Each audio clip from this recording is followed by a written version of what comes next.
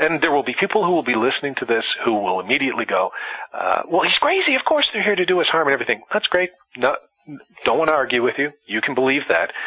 Probably shouldn't buy my book. That's fine. You're not helping your book sales here. This is twice now you've recommended people not buy the book.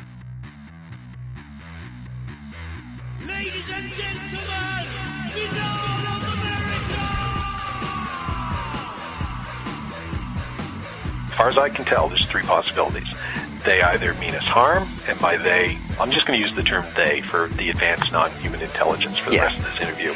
Could be a he, could be a she, could be an it, but I'm going to go with they. It's probably an elf. Yeah, it's probably an elf. When you first introduced me years ago, you said filmmaker and paranormal pundit, right? I think that was it. I never had a desire to be a paranormal pundit. I've certainly never had a desire to be a ufologist or a paranormal expert or whatever any of the tag goes I never on. said expert, just pundit. Yeah, I know you haven't, but other people have. Yeah. It's been a long conversation. I forgot people were actually still listening to us. Yeah, no, that's true.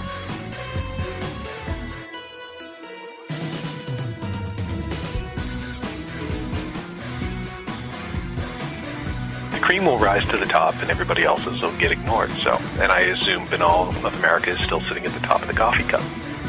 We're still rolling along. Because you're cream. Just in case nobody got that. I feel obliged to explain. It's Tim's Creamy. Wait, that sounds better. That No, sound like right. the band Okay. with Eric Clapton. Exactly. And now, ladies and gentlemen, Benal of America Audio with your host, Tim Benal. What is going on, my friends? This is Tim Benal of BenalofAmerica.com with another edition of BOA Audio Season 7. As you may have noticed over the course of the last few weeks and months, we have been bringing back a myriad of popular former BOA Audio guests, talking about their latest works and catching us up on what they've been up to since we last heard from them. Well, this big marathon wraps up here this week with an epic 3-hour conversation featuring the prolific and loquacious Paul Kimball, discussing his book, The Other Side of Truth. I could not even begin to give you an adequate recap of what you are about to hear, but over the course of this vast conversation, we will delve into the paranormal, religion, skeptics, true believers, whether the human race is a failed species, synchronicity, the envelopment of the human race by technology, and a lengthy back and forth about the afterlife. Plus, of course, tons and tons more. There are so many side roads and tangents found within these 3 hours, folks. It would be impossible for me to touch on them all. Altogether, it is a conversation which spans space and time, looks at life and death, and examines aliens and elves, with longtime friend of the program, paranormal pundit extraordinaire, Paul Kimball. For those of you who are unfamiliar with Paul Kimball, please allow me to provide you with a little background on him. Paul Kimball graduated from Acadia University in 1989 with an honors degree in history, and in 1992 from Dalhousie Law School with a law degree. From 92 until 1997, Paul was a musician, songwriter, and producer during the heyday of the Halifax indie music scene. In late 1997, he moved to the film and television industry, working as the program administrator at the Nova Scotia Film Development Corporation, and as a consultant for several provincial governments, before he founded the Halifax-based production company Red Star Films in 1999. He has since had work commissioned by a wide variety of networks and distributors, including the CBC, Space, TVNZ, Vision TV, Bravo, Content Films, and B7 Media. His films include the documentaries Stanton T. Friedman is Real, Best Evidence, Top 10 UFO Sightings, Synchronicity, and Fields of Fear, the television series The Classical Now and Ghost Cases, and the feature films Eternal Kiss and Damnation. His paranormal-themed blog, The Other Side of Truth, has been read by over 1 million people since its creation in 2005, and he has appeared on a myriad of radio and television programs over the past decade to discuss his films, including Coast to Coast AM, Radio Mysterioso, Night Fright, The Paranormal Podcast, and Strange Days Indeed. He has written for various magazines, including Phenomena and Alien Worlds, and has spoken at a number of conferences in Canada, the United States, and the United Kingdom. Paul lives in his hometown of Halifax, Nova Scotia, where he continues to enjoy chocolate chip cookies, the zen of the vanilla milkshake, and slow walks to nowhere in particular. His website is www.redstarfilmtv.com. Pretty simple, all one word, redstarfilmtv.com. Check it out. And with all that said, let's get down to business and rock and roll. This interview was recorded on November 8th, 2012. Paul Kimball, talking about The Other Side of Truth on BOA Audio, Season 7. Ladies and gentlemen, welcome to another edition of BOA Audio Season 7. And I'm sure what you were about to hear is going to be another epic jam session as we welcome back longtime friend of the program. Originally, I dubbed him as filmmaker and pundit, but now we can add author and publisher to the list of his accomplishments, as well as a whole myriad of life stories, which actually come up a lot here in his new book, The Other Side of Truth. And of course, I'm talking about the man, the myth, the legend, Paul Kimball, who has returned to BOA Audio to discuss this new book and a whole bunch of other stuff, I'm sure. So welcome back to the show, Paul. Hi, Tim. Good to be back. Always happy to be on Binnall of America, which I think might have been the first podcast I ever did. I'm not exactly sure, but I'm pretty sure it was many years ago. So even I'm skeptical of that, but I guess I'll take your word for it. So it was because I was busting you, as they say in Jersey, busting your balls about being a shameless self-promoter years ago. In a good way. It was funny. I was making, it was good fun. But I had never, before about 2005, or 2006, I'd never listened to a podcast. I'd never really heard of I guess podcasts were new then anyway. So, but I didn't really listen to radio either, like Coast to Coast or any of that stuff. So it was all kind of new to me. And yeah, I think you might have been the first podcast I was ever on. Nice. Now there's more podcasts than you can shake a stick at. So it's true. I've even done some podcasts. I don't really call them, I guess they're podcasts, but yeah.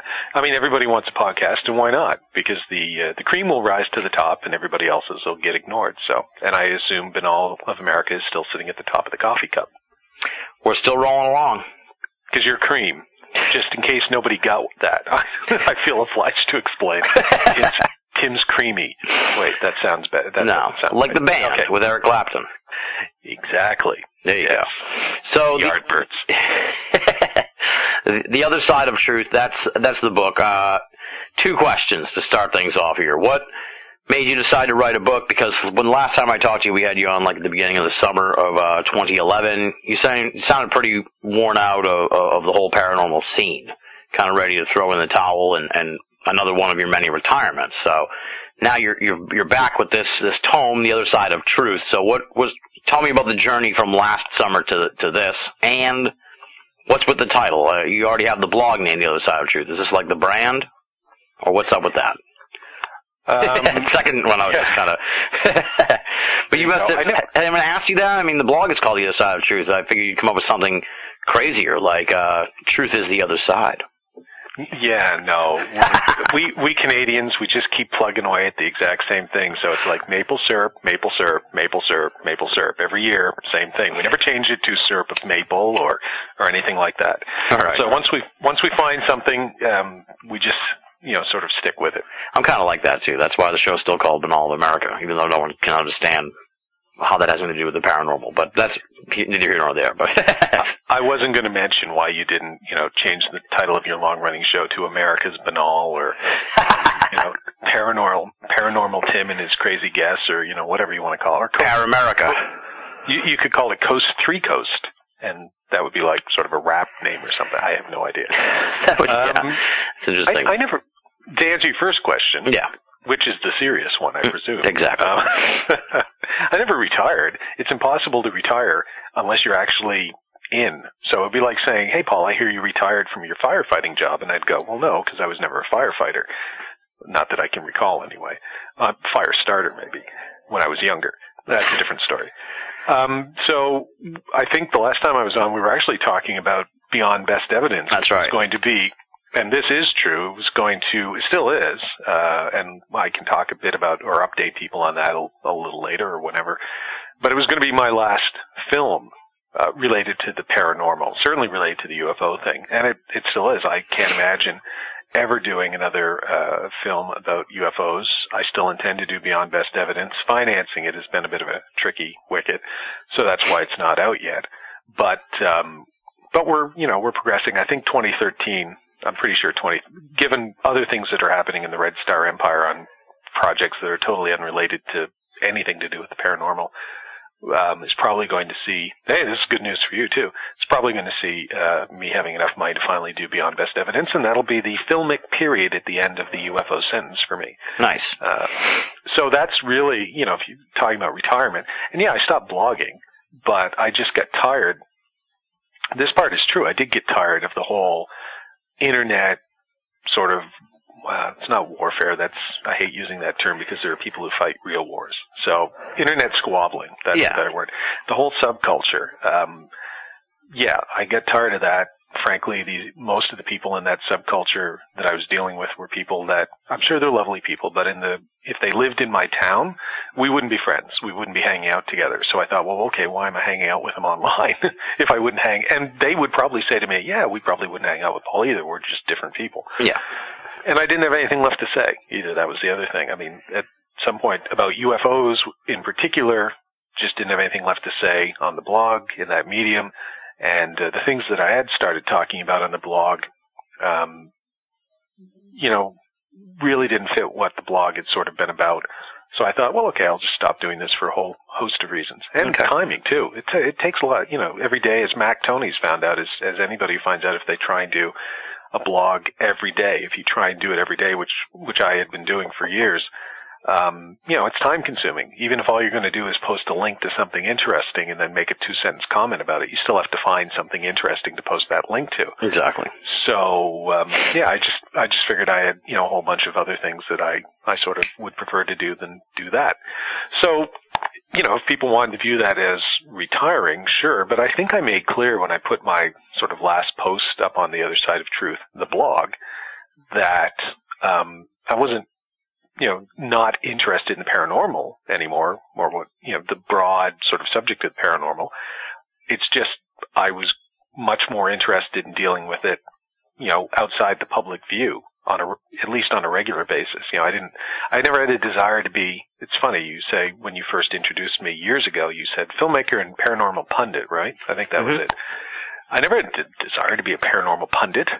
I've certainly never had a desire to be a ufologist or a paranormal expert or whatever any of the tag goes. I never said expert, just pundit. Yeah, I know you haven't, but other people have. Any of these labels, I don't like labels. So I was just a guy who was interested in the subject, and because of the modern technology that allows you to blog or podcast or whatever, I had a place where I could stick it up, and people wanted to read it, they could read it, and if they didn't want to read it, they could not want to read it or ignore it. But that doesn't, I could have done, I did a blog about politics for a while too, called, ironically enough, Politics with an AU. So that's not really irony, that's just, what is that? That's sort of pseudo-cleverness, whatever. Yeah, there's some kind of word for it. Yeah. So anyway, so that was it, but I had always intended to write a book, because it was kind of on my bucket list. Now, whether that book was going to be about the paranormal or not, that's a different story. But as it turns out, the first one that I've written, I've actually got 2 more in the pipeline that have nothing to do with the paranormal, so we won't talk about them. But I'll plug those on other shows. But The Other Side of Truth, that just happened to be the first one that I did because I had some of the material was pre-existing. The chapter on ghost hunting, for instance, when I was doing ghost cases, my co-producer and I had been contracted by a local publishing company here in Nova Scotia to do a book about our experiences. Because my co-producer and I sort of fell out towards the end of the series, we didn't do the book. So I already had my portions of the book largely written. He hadn't done any of his work. hence at least one of the reasons for the falling out. Yeah. So, I already had that stuff sort of half completed. So there's one chapter that I wasn't finished, but I had that. I had some thought. A lot of this material that's in the book, I had either sketched out. In a few cases, I posted on my blog in different formats, so it's clearly been edited and revised, and I've improved upon it. But a lot of it, in a rough way, was already existed somewhere, even if it was only in my own notes. So I said, well, okay, this will be the easiest book to write because I don't actually have to start from scratch. I can just this was my idea. I can just assemble it. Basically like Nick Redfern's books. I can just assemble it and, spit it out. And then I realized, as I'm sure Nick did the first time he tried that you can't do that. So I wound up writing pretty much a new book, but at least I had a place to start from. And as far as the publishing company goes, well, that's a business decision. I mean, at the end of the day, you can make money off publishing. And I have a media company with film and television, and I'd always sort of thought about getting into the publishing game. And then I said, well, great, I can run my book. I'll make that the first one, see how it goes, all the baby steps, learn the process, go through it all myself. Yeah. And then I can publish, other people's books. So Mac Tony's, the first volume of the Post-Human Blues is now out. There's a book in the works from Nick Redfern next year. Aaron Gullius, who's an American historian, a book from him. And some other folks that the British author, that'll be a fiction book. So yeah, the idea of publishing, is a lot of fun, and it's relatively easy for me to do. So I think that's kind of the answer to your question. A long-winded way of saying that's how the book came about. As for the title, sorry to answer your second question, I always like the title. The Other Side of Truth, I liked it when there was a blog title, and I think it fits as a book title because there's the truth that what's the thing on the back of the book here? Why come up with anything new? I'll just read the back of the book. Kimball presents The Other Side of Truth, the world not as we have been told it is, but as we are being encouraged to imagine that it could become. And so that to me is, this is about the other side of truth, which is what the paranormal is. All those things that we're told, it's not part of the regular narrative that we're fed every day about what is, quote, quote, true about our world and our surroundings and ourselves even. So I give you at least my view of what the other side of truth is. There you go. All right. Now, as I said, what's that? Dude, you're supposed to go deep. That's deep, man. Let me think about that. No. Well, yeah, exactly. It's not terribly deep. No, it is deep. It is deep. I swim in the shallow end of the pool. Caught me off guard there, that's all. I have no response. It's so deep that I just want to quickly move to something else so it's not pointed out that I had no response. So you've blown up my spot there, but... No, sorry about that. No, I appreciate it. Well, no, I mean, that's... I could jump into that and raise a whole bunch of observational points, but they'd be in agreement. So I would rather move on to something that you wrote in the book, a point that you make in the book that I want you to extrapolate on here, which is that you start out sort of this anecdote. You're talking to your friend, and he's sort of scoffing at your paranormal interest, and then you later rebut him with quotes from the president where he talks about God, and it sounds almost like he's describing some paranormal, well, it is really, he's describing, paranormal belief system. And then, you later talk about how all these great thinkers, and I can't really remember exactly who the people were, because some of them pretty obscure, others weren't, like Lincoln and stuff, who had paranormal experiences and things like that. And I guess what I was thinking as I'm reading this is, I wonder when believing in this stuff or giving credence to this stuff, even if it's sort of like in an old wives' tale-y sort of way that maybe it was like when Lincoln was around. I mean, I don't know how the people reacted when he told them about the dreams that he had and stuff. But it makes me wonder when the world changed, if you will, when these things went from being maybe even just something that's casually accepted to something that's, people are almost actively hostile against, which is what the case was up until, hopefully, in the last few years seems to be changing. But that's a whole other kettle of fish. You know the point I'm trying to make. Yeah, and the point I was trying to make in the book is I don't think the world has changed. If anything, I think the world is, and when I equate the term in the introduction, paranormal, I have a friend who I won't name because while he's a good guy, it would probably embarrass him, and I don't name him in the book to be sort of embarrassed or to be named. But he would he's an American, he's a liberal Democrat, and he would regularly give me stick, as the British say, about my interest in the paranormal. And I knew that he was very much an Obama supporter. So while corresponding with him, and then eventually sitting down and talking to him, he was really needling me, and I said, so, whoa, let me get this straight, because he was really going at me about flying saucers. Yeah. And I said, look, you just, this was back in 2008, you just voted for a guy, because I knew he'd voted for Obama, you just voted for a guy who believes in a guy, however you want to characterize it, a supernatural being who sent his only son, who might or might not, I guess, be part of him, given the Holy Trinity, born of a virgin birth, who could walk on water, raise the dead, and turn bread to wine, sent him to earth to be executed based solely on prophecies that had been written hundreds or thousands of years beforehand, then raised him from the dead and took him off to the fairyland. A guy who believes that, you just gave, you and millions of other Americans, just gave control of the nuclear box too. And even if the other guy had won, he believes in the same thing too.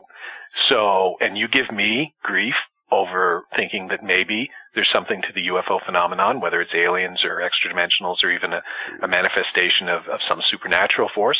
That, how come I get grief for that?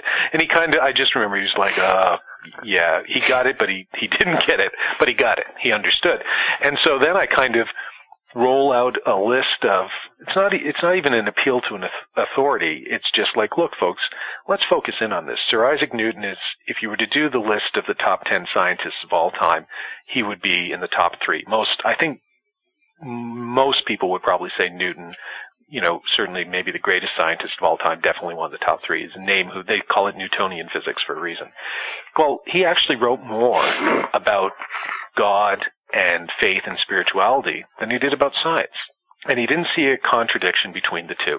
He believed that they were not necessarily mutually exclusive. One of the other examples I use is William Lyon Mackenzie King, who was Canada's longest serving prime minister. He ran Canada for a period of about 25 years, on and off between, with a couple of breaks between about 1921 and 1948. He regularly consulted with mediums. Ouija boards, crystal balls, he talked to the dead, or at least he thought he talked to the dead, including former prime ministers, his mother, and his dead dog. He's a very strange man, but he was also a very effective leader. But then I trot out John Buchan, the author of The 39 Steps, who later became Lord Tweedsmuir. He was Governor General of Canada from 1930 to 35, close friend of Mackenzie King. He believed in reincarnation and a host of other, what we would call paranormal things. And I go down this long list throughout the book, not just in the introduction, but when I get to the chapter on reincarnation, I trot out, a wide range of other people. All of this is to say, nobody should be embarrassed about talking about the so-called paranormal. And it's the only people that you really ever hear that from are people who so desperately want to be taken seriously by quote science, whatever the heck science is. And by that I think it says more about their own insecurities and whatever those insecurities are than anything else, because there's nothing to be embarrassed about. If you were to watch the American presidential election, every single candidate is required to proclaim their belief in a supernatural being, God. In fact, it has to be the Christian God. It couldn't be the Muslim God or the Jewish, well, maybe it could be the Jewish God. But it has to be a supernatural being of some sort, no matter who it is. Okay, well, in a country, and I think that's probably true in most Western countries, even if perhaps in the rest of the civilized world it's not quite as overt as it is in the United States.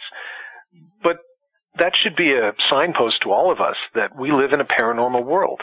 We live in a world where a belief in supernatural beings is not only not uncommon, but it's actually, sort of the lingua franca of our society. Church membership might be down, and it is across the board throughout the Western world. And I'm only talking about the Western world here, because this only really comes up in the Western world. If you're traveling through India or stuff, this sort of this fear of being, thinking about the paranormal doesn't really come up. So it's really only in the Western world. And it's this conflict it's rooted in this conflict between, and I think it's a false conflict, between materialism and supernaturalism, spirituality, whatever you want to call it. But as I make clear in the introduction to the book, I have no interest in that conversation because it's not a conversation. You have people on two sides. You have the absolute true believers who insist that whatever their view is about anything, it could be space aliens, it could be God, it could, whatever you might label supernatural or paranormal, it has to be that. So the Roswell true believers, it has to be a crashed alien spacecraft. The fundamentalist Christians, it has to be the literal Jesus Christian version as set out in the New Testament, whatever. On the other hand, or the other side of the coin, as it were, or the other side of truth perhaps, you have the fundamentalist disbelievers who say, Roswell, I just shouldn't pick on Roswell. Let's just say UFOs. UFOs, all of them are explainable. There's nothing to it. Ghosts, there's nothing to it. Near-death experiences, there's nothing to it. Reincarnation, there's nothing to it. You know how we know this? Because there's nothing after this. The only world that matters is this world. Very materialistic view. If you can't touch it, if you can't see it, it doesn't exist. Well, okay. Those two groups of people can continue to yell at each other until the end of time. There is what, and Greg Bishop has called it the excluded middle years ago, and I think that's the proper term for it. The world is much more interesting than that. I believe that it's shades of gray and nuance and all that sort of stuff, and it's in the middle of those two yelling, competing in arguments or whatever. They're kind of like the old Star Trek characters. If you remember the two guys in the original series who show up. One's chasing the other guy because he's got a black side of the left face and a white side of the right face, and the other guy has the two colors on the other sides of his face. And they can never get past, even though their planet's been destroyed, they go down and they continue to fight. And Kirk and the rest of the Enterprise just kind of shake their heads and go, well, let's head to the next planet because, you can't do anything with those people. Well, that's sort of where I start the book by saying, I'm not here to preach. I'm not here to try and convert you. I'm not here to try and convince you that I'm right. I'm just here to lay out a series of experiences that I've had, some ideas that I've had about what those experiences might be, and then, frankly, I make no bones about it, some rank speculation off the top of my head about what I think all of this might mean, and I might very well be wrong. I probably am. But I'm trying to stimulate you, whoever's reading this book, to think. And if you come up with different ideas than I do, then that's great. If you disagree with me, absolutely fine. And we can have a conversation about that. The kind of conversation I would have with Greg or Mac Tonys when he was alive, or Nick Redfern, or you. I don't want to have an argument. I don't want people yelling. I don't want people saying, you're wrong, or I'm right, or whatever, because I don't think any of us know that. But the point that I desperately want to make with all of this is, it's time for anybody who's interested in the paranormal or the supernatural or whatever you want to call it, spirituality, to just not be embarrassed by it. There's no laughter curtain, as Stan used to say. Stan Friedman would always say. I mean, he fed into that too by kind of, in every lecture saying, I understand there's a laughter curtain. No, Stan, there is no laughter curtain. You're afraid of what certain people within your old profession, science, physics, whatever, are going to think of you. But you shouldn't be.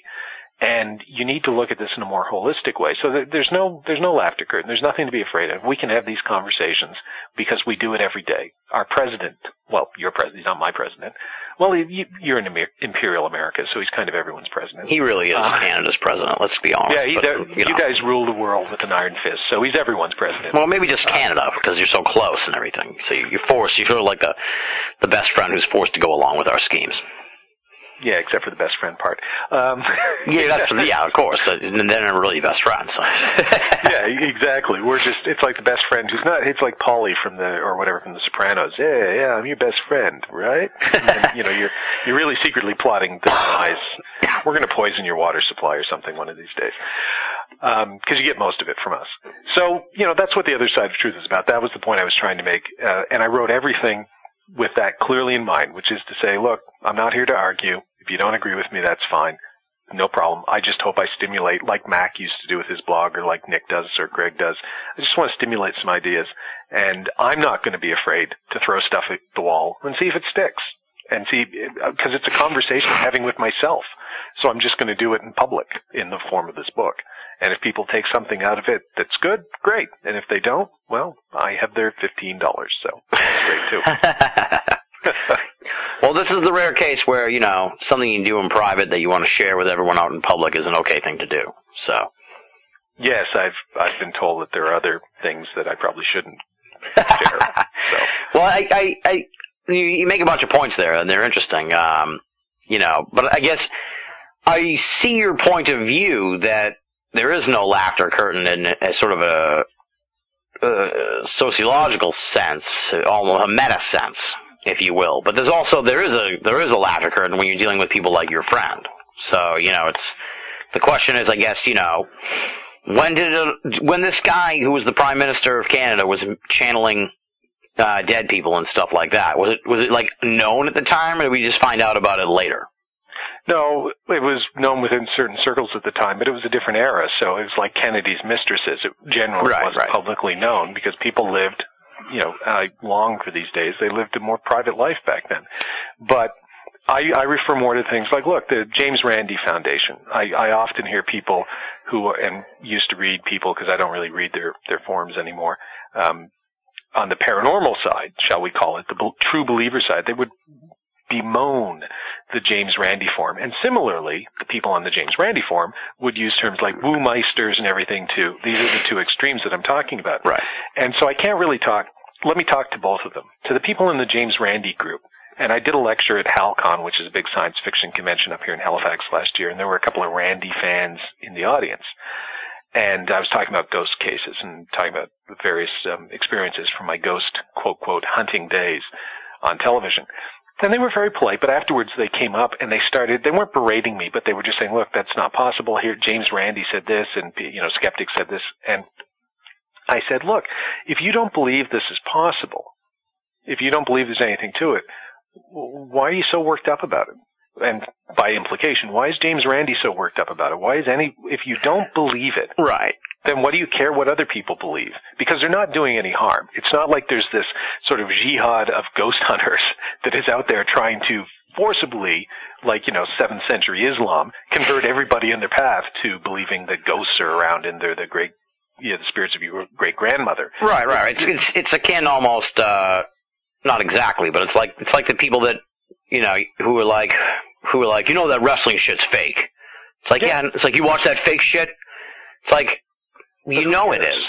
So why do you need to be always being a dick? Exactly.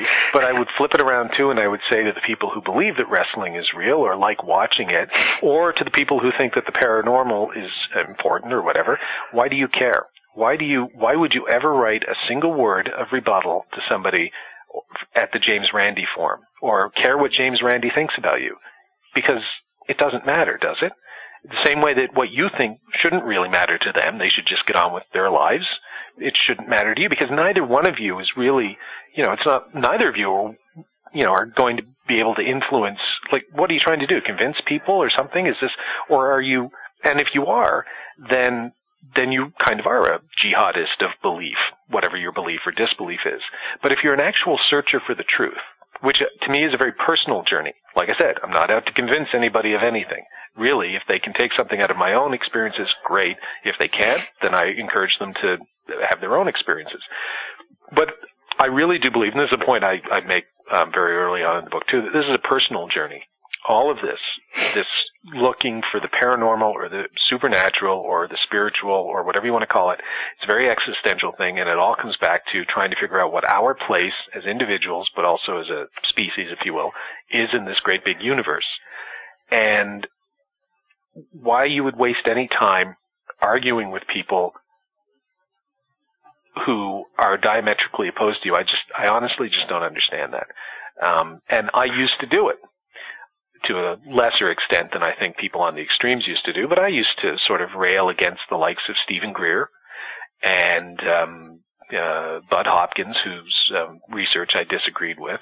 Conversely, I used to rail against the likes of the diehard disbelievers. I would say, look, science should take this seriously. UFOs, I was talking mostly about UFOs then. Science should take UFOs seriously. I don't care anymore whether, quote, quote, science takes UFOs seriously. Because first of all, what is science? Stan Friedman co-wrote a book with Kathleen Martin called Science Was Wrong. Worst title of a book ever. Because it really should be scientists were wrong, meaning individual scientists. That scientist was wrong about this, that scientist was wrong about that, that group of scientists was wrong. But science isn't a thing. It's not like Cthulhu. It's not this sort of great giant creature that floats over our heads and can order the world or it's a process. The scientific method has never been wrong. The scientific method eventually is always right. It might take hundreds or thousands of years, but eventually the idea of experimenting and trying to find out the truth using the scientific method, for the things that the scientific method can give you the truth to, it's going to prove out to be right. And in Stan's book, that's the point that he inadvertently winds up making, because he says that scientist was wrong, and eventually we knew that because here's the truth. Well, who discovered the actual truth? Another scientist. So it's not that science was wrong, it was just that guy was wrong.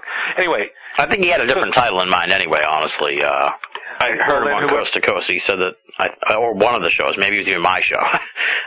Yeah. But they tried to pattern it after some Von Daniken book that came out earlier. So. I'm not trying to pick on Stan. No, I know. I just, I am picking on that one book because I really hated the title, and it's a completely misleading title. Right, but, with regards to the title, to add the footnote in, I've heard him say that the publishing company wanted the title because of some other previous book. History Was Wrong was the previous book by someone else. Then, fair enough. Then blame the publishing company, and that's just as bad, I suppose. That's the great thing about owning my own publishing company. I get to choose my own titles and live or die with them.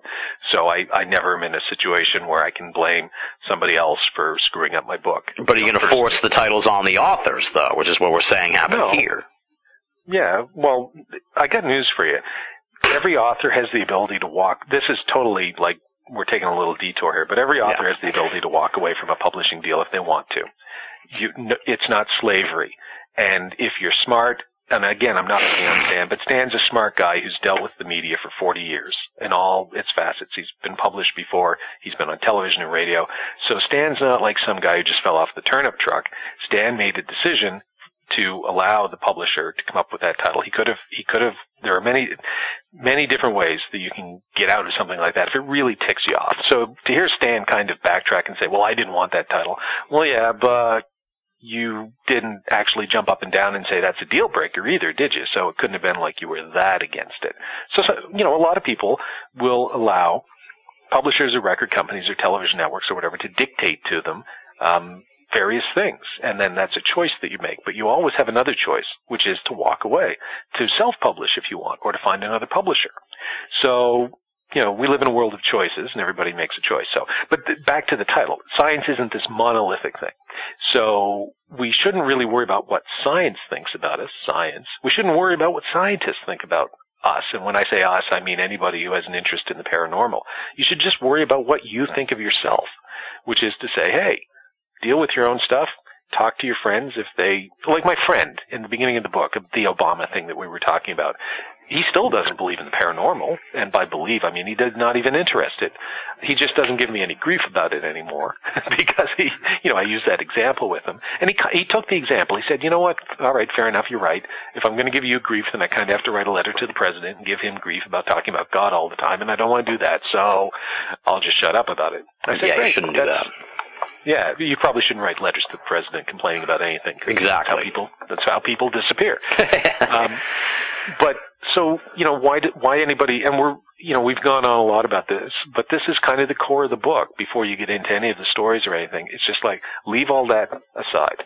That's baggage. It has nothing to do with, and yet so many people who are interested in the subject get drawn into this whirlpool, this never-ending conflict with trying to convince people on the Randy forums or God knows wherever, or whining about it, or calling them skepti-bunkers and all that kind of stuff.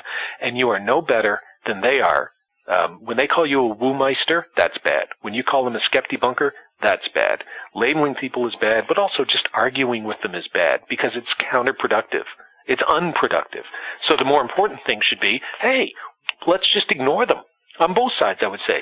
Ignore these other people unless they're doing, appreciable harm, and get on with your own life and what interests you. So I can't speak for what interests the people on the Randy forum. I have no idea. But I do have some idea of what interests people who are interested in the paranormal, because I'm one of them. And that should be an exploration of what it might all mean. So that's what you should focus on, folks. And the book kind of makes that point. And then it goes on to make a whole bunch of other observations that don't involve that. But that's the ground floor that it starts on. There you go. Yeah. You'll edit that down, right? Why? You didn't like it? No, it's really long-winded. No, it's good. It's good. Don't worry about it. Yeah, it's fine. I remember last time you were like, oh, you didn't say anything the whole time. I'm trying to say more shit, but I also don't want to fucking interrupt you, so. No, interrupt away. Anyway. Oh, well, you asked for it.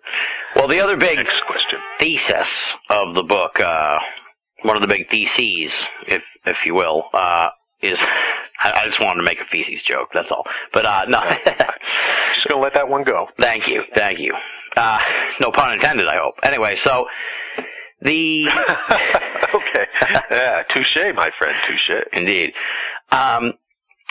One of the big, sort of central themes of the book here, that comes up at the beginning and then throughout and then a lot at the end too, is, the sort of idea, and I'm hesitant to even go there because you've made me gun shy about letting you go on a rant, but I'm gonna stay focused here on this because that's what I think is something that could really be fleshed out and taken out of the book, that I think people would be really wrap their mind around. And that's this idea that the paranormal may be some form of art as performed by a higher intelligence beyond ours. Whatever's behind, the higher intelligence sort of is an umbrella term for, all the different caricatures that people stick into as the source of paranormal activity. So, aliens, elves, demons, angels, all that shit. That's the higher intelligence. It says a lot about you that the second choice was elves. I'm just going to leave that one for people to figure out on their own what that might mean, but Tim's second choice, elves. They just seem untrustworthy. I've always thought so. So, and that's one of the big themes of the book, and that is that, the paranormal may be this, and art itself is, and I have it here in my notes, art in scare quotes, because art is such a nebulous term. It can be all kinds of things, there's performance art, there's paintings, there's music, there's all art it's like, what is art, so that's such a nebulous term, but I think you capture something in by saying that, it's like that maybe that they're doing it for some reason that, isn't as cut and dry maybe as people want to think. They're not coming here to create a hybrid race because their planet's dying and they're not, I don't know, on a mission from some evil being that wants to ruin the human race, or I'm just trying to come up with what the ascribed motivations of these things are. So, yeah. Sure. I'll come back to the art thing in a second because I will answer your question, what is art, which I think you were just tossing out in the middle of a sentence, but actually I think that's a fundamental question, and I will answer that. But the first thing I want to say is there's three possibilities. I make the assumption, without saying that it's absolutely true, but I say, look, for the purpose of discussion of this book, right up front, I'm going to assume that we're interacting in some way with an advanced non-human intelligence. I'm not going to tell you what that it could be aliens from Zeta Reticuli, it could be extra-dimensional beings, it could be what we've traditionally called God, it could be it could be our own subconscious. I have no idea what it is. All I know is that for the purpose of discussion, I'm going to assume, based on my own experiences, based on what I have come to tend to believe, without saying I absolutely believe it. Otherwise it's a pretty short book if I don't make that assumption. Anyway, it's like, hey, thanks for reading pages 1 through 6, and goodbye. Here's a 300-page bibliography. So when you make that and I say, if you don't buy into that assumption, don't buy the book, because you're probably going to be sorely disappointed. Right, that's what I like about the book. Let me just jump in and interrupt you there. That's what I like about the book, and we kind of talked about this earlier here in the conversation, but it's sort of like you leave a lot of the bullshit at the door, which is good for people like me and the advanced audience, like the people who listen to this show, who are like, we don't need to spend 25 minutes getting you to explain what you just said. You know what I mean? It's like we're coming in with the assumption that this is what's going on, so we don't need to spend a whole bunch of time dealing with that. Right. Well, I don't think because all you would be doing would be trotting out a number of, and I do. I mean, here's the streets of or the shadows of Chesky Krumlov. My experience with so-called whatever the shadow. I'll just call them shadows. You know, my ghost hunting cases. A couple of UFO cases pop up, including the RB-47 case, but they pop up not simply as a recital of cases to prove the point that ghosts are real and they're your dead grandmother. They're all within the context of using this, of examining the paranormal in general as kind of, let's call it this cosmic art project, as Greg Bishop would say. I think he coined the term the cosmic art project. So yeah, I start with that assumption. And then when you start with that assumption, you sort of say, well, okay, there's three, as far as I can tell, there's three possibilities. They either mean us harm, and by they, I'm just going to use the term they for the advanced non-human intelligence for the rest of this interview. Could be a he, could be a she, could be an it, but I'm going to go with they. It's probably an elf. Yeah, it's probably an elf. Or you know, maybe a kobold, which is going D&D meta there. Yeah, I don't know what that is. Oh, well, you clearly never played Dungeons and Dragons. They're little dog-like creatures. Anyway, yeah. They bark a lot. So they would either mean us harm, they would be largely, you know, just kind of, as Michio Kaku, and I talk about a conversation I had with Kaku at a lecture once, where he says they're so far in advance that we're like ants to their humans, meaning they don't really care one way or another. They don't even really perhaps notice we're here. Or they are actually trying to communicate some form of a positive message, and using positive in quotation marks just to say something that would be beneficial to us. Because if they're not here to do us harm, and they're not here to just, you know, they're just kind of ignoring us, then the only option left is, well, something about what they're doing has a purpose, and it is in some way beneficial. At least in their eyes, it would be beneficial. Fine. So I immediately reject the first option, which is that they're here to do us harm. Because if they were here to do us harm, or if they did exist to do us harm, they would have done it by now. Let's talk about space aliens. If space aliens from the planet Xenon showed up here, you know, these movies like Independence Day and Battle of Los Angeles or whatever that one was. I mean, they're fun to watch, I guess, because stuff blows up good. But the idea that the United States Air Force could somehow combat legions of space aliens who've managed to fly here from other star systems and defeat them is ludicrous on its face.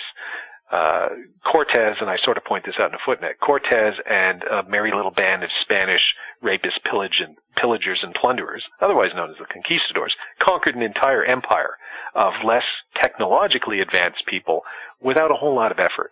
And they did it using a couple of different things, namely guns and disease. Doesn't matter how they did it, they did it.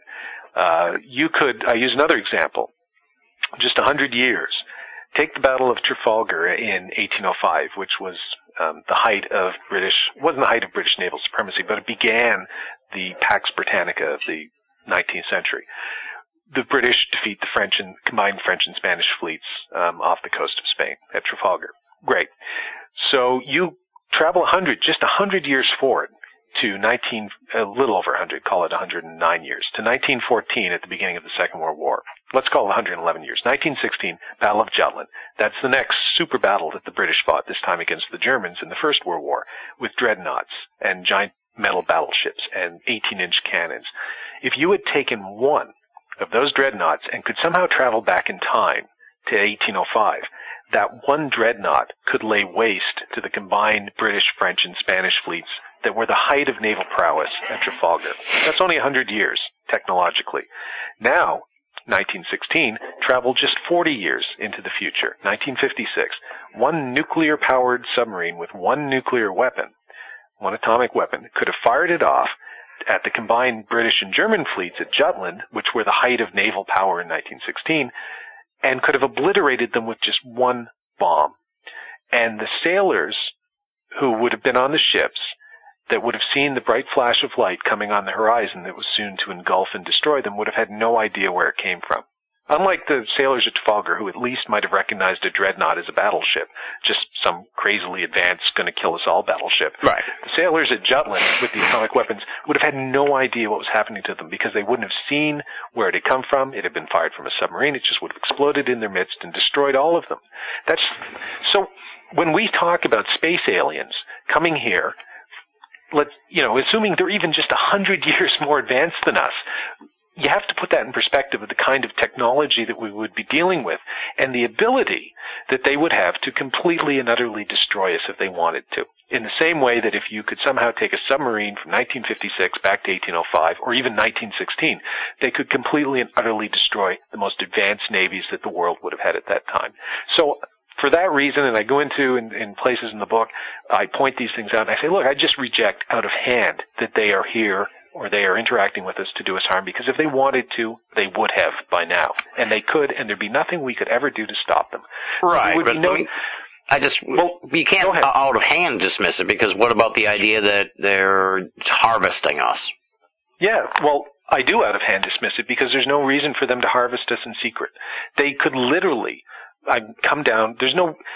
You have to look at these things logically and ask yourself the question, why would anybody do this? And there's no logical reason why they would have to do it in secret. They could overwhelm whatever defenses we have in 10 minutes. And then they could basically set up farms if they wanted to harvest us. They could say, you're all our slave people now, like the whole, what was the L. Ron Hubbard film with John Travolta, Battlefield Earth or whatever. Yeah. Well, maybe they want free range humans. Great, they could do that too. I don't know. These are people who think. I'm not pointing a finger at you, but people who. No, that's fine. I'm just presenting an argument. I'm not saying that it's what I believe in. I'm just saying that I just let's look at all the possibilities here. Then, if we're going to dismiss something out of hand. Right, I have looked at all the possibilities, and I reject it out of hand because it doesn't make any sense. It makes absolutely no sense that they would be here to do us harm, and they haven't actually done it, because they have the ability to do it. So, then that leaves me with two options. And there will be people who will be listening to this who will immediately go, well, he's crazy. Of course they're here to do us harm and everything. That's great. No, don't want to argue with you. You can believe that. Probably shouldn't buy my book. That's fine. You're not helping your book sales here. This is twice now you've recommended people not buy the book. So, yeah, people buy the book if you find this interesting. Well, if you find it interesting and you disagree with me, that's fine. But, I'm just telling you up front, I reject it because it makes absolutely no sense looking at what's been going on. The middle ground, which is the Kaku thing where he says they're like humans to our ants. They're ambivalent. Doesn't make sense to me either, because there seems to be a clear interaction. There seems to be a purpose behind a lot of what has been going on. Whether you look at ghost phenomenon, and from my own personal experience, I had things, and by things I don't mean creatures, I just mean events, where something seemed to be at least clearly interacting, and it wasn't just sort of a random occurrence. And you can trot out case after case of UFO cases or ghost cases or a whole range of, God appearing to Paul or Saul as he was then on the road to Damascus, whatever. I talk about Henry Allen, an 18th century Canadian evangelist who had a very profound, he phrased it in a spiritual experience, but if he was to have it today, he'd probably be on the lecture circuit at UFO conferences or something, where he had this very profound experience with what I would call an advanced non-human intelligence. But because of when he was living, he called it God and went off and became an evangelist, and a very good one. So they seem to be interacting with us. Now, I've rejected the idea for the reasons that I've set out, because I believe they could, overwhelm us and destroy us if they really wanted to do us harm. I reject the idea that they're just, they exist, we exist, and it doesn't really, they're not trying to interact with us. So that leaves, process of elimination. That just leaves one possible alternative, to me anyway, which was the one I chose to explore, which is the idea that they're actually trying to communicate some message to us that might actually be beneficial to us. Now, that comes back to your question of what is art. Art is, in all of its manifestations, a form of communication. To me, it's the sort of ultimate form of communication. But whether it's music or performance art or dance or painting, the artist, and I can say this having been one, as a musician, as a filmmaker, you're always trying to communicate something. Even if what you're trying to communicate is, 3 chords and the truth in a punk rock song, even if it's just a feeling, which musicians are often trying to communicate. Classical musicians, for instance, if you were listening to a Beethoven symphony or a concerto or something, there's no words, but the music itself, there's a purpose, there's a structure to the music. Bach You can listen to Bach in particular. It's mathematical almost in its structure, but it's designed to communicate, if nothing else, emotions to you. My musician friends, and I learned this from them when I was doing 2 seasons of a classical music series here in Canada for Bravo called The Classical Now, they would always talk about it as colors. They referred to it, not all of them, but a lot of them would refer to it as the color of the music, because that was the, dealing with music that didn't actually have words attached to it. That was the sort of the best way that they could try and put it into words. Well, it's kind of like colors. So, this is kind of red and then blue and green. And moods would have, if I was them, I might use moods or emotions, but it all meant the same thing. And so the music's designed to communicate. A painting is designed to communicate. Now, here's the interesting question. You could walk into the Getty Center in Los Angeles, stand in front of, which is an art gallery, stand in front of a painting, I've done this, with a friend or a relative standing next to you, look at the exact same painting, the two of you, and both of you pull something different out of it. A little harder to do if you're looking at a pastoral painting of, a sort of more realistic representation of life, but even there are nuances. But if you're looking at an abstract painting, Jackson Pollock or something, for instance, or a Dali or a Picasso, well, the doors to perception are wide open then. So you could walk out of that room and say, hey, what did that look like to you? And, it looked like a cow. What did it look like to you? Satan? And, whatever. You could have two completely competing sort of interpretations. And then, here's the interesting thing. What does that do? Well, if you're interesting people and you'll sort of take this stuff seriously and find it interesting, you'd start having a conversation. The conversation would be, well, okay, where do you get the cow from? And okay, and okay, where do you get Satan from? Oh, I kind of see that. I'm not sure I agree, but so art, in all of its manifestations, I think is designed to communicate. What it communicates depends on the person, usually on the other end, but it's also, through that communication, designed to make them think, designed to make them question, designed to make them communicate with other people about what they've experienced, what they've seen, what they've listened to. And that is the ultimate, I think somewhere in the book I write that, the artist is the sort of apotheosis of the human sort of condition or whatever, in the sense that they're the ones who, not politicians, everybody does valuable things in our world, whether you're a ditch digger, a politician, a construction worker, a police officer. It's all very valuable. But the ones who make, to me, the most lasting contributions that transcend time and place, that we remember, and that don't, generally speaking, do any harm, like world-conquering, dictators, Napoleon and Hitler, are artists. So long after most people have forgotten anybody who lived in Bach's time, we still remember Bach. We still remember Beethoven. We still remember Sophocles and Aeschylus, the great playwrights of the Greeks. We still read them in many cases.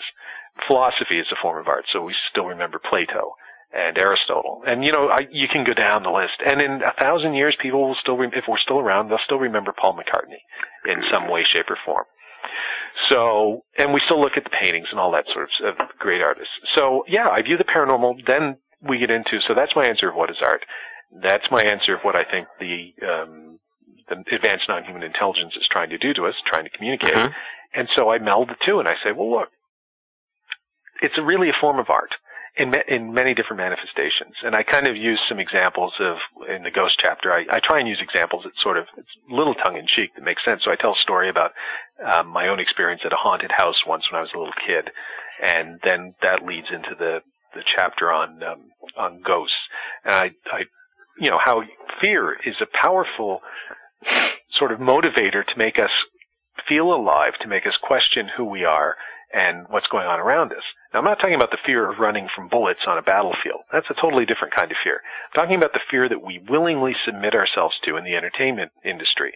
So I don't tell this in the book, but it's one of my favorite examples to tell. When the Blair Witch Project came out, first of all, anyone who tells you they saw the Blair Witch Project and wasn't scared is probably lying. It's like all the people in France after the Second World War who claimed to have been in the resistance. Most of them weren't. In fact, a lot of them were collaborators, but nobody wanted to admit that because you'd be, strung up. So far more people claimed to be in the resistance than actually were ever in the resistance. Same thing is true with the Blair Witch Project. Far more people claim to not have been scared than actually were not scared. Because the truth is, if you sat in that theater and you didn't know what was coming, and as I did. I was in a packed house when it was released theatrically. Everybody in that theater was scared. Now, in hindsight, you look back, you go, well, okay, the movie actually wasn't all that good. And if you really think about it, it's not all that scary. But it was the sort of reveal. It was cleverly put together to elicit that kind of emotion. But we all knew that going in. People go in, they went in to watch Paranormal Activity, the first one, knowing it was going to be scary. They watched the Saw movies, which boggles my mind, but knowing that they're going in to be scared. Yeah, but those are creep. Those are like, you get gross out movies almost, those movies now. Right. Saw movies. Well, I agree, but there's still that element. I don't know why kids want to be scared by that kind of stuff as opposed to what I would consider truly scary stuff, like, say, The Exorcist, which is much, but that's a generational thing. That's fine. At the end of the day, it's all about being scared and all about the fact that we are willing to subject ourselves to that experience because we enjoy it. And I think because it sort of makes us feel alive, I think it actually makes you think, especially if you go see a movie like The Exorcist as opposed to Saw 3 or something. But whatever. So fear is weirdly enough, fear is something we shouldn't be afraid of, if you get what I'm saying, because it's a tool of communication. It's part of our emotional toolbox and our emotional makeup.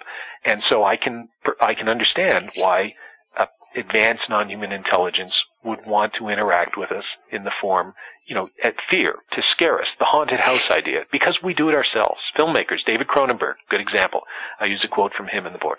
Cronenberg has made his career on scaring people.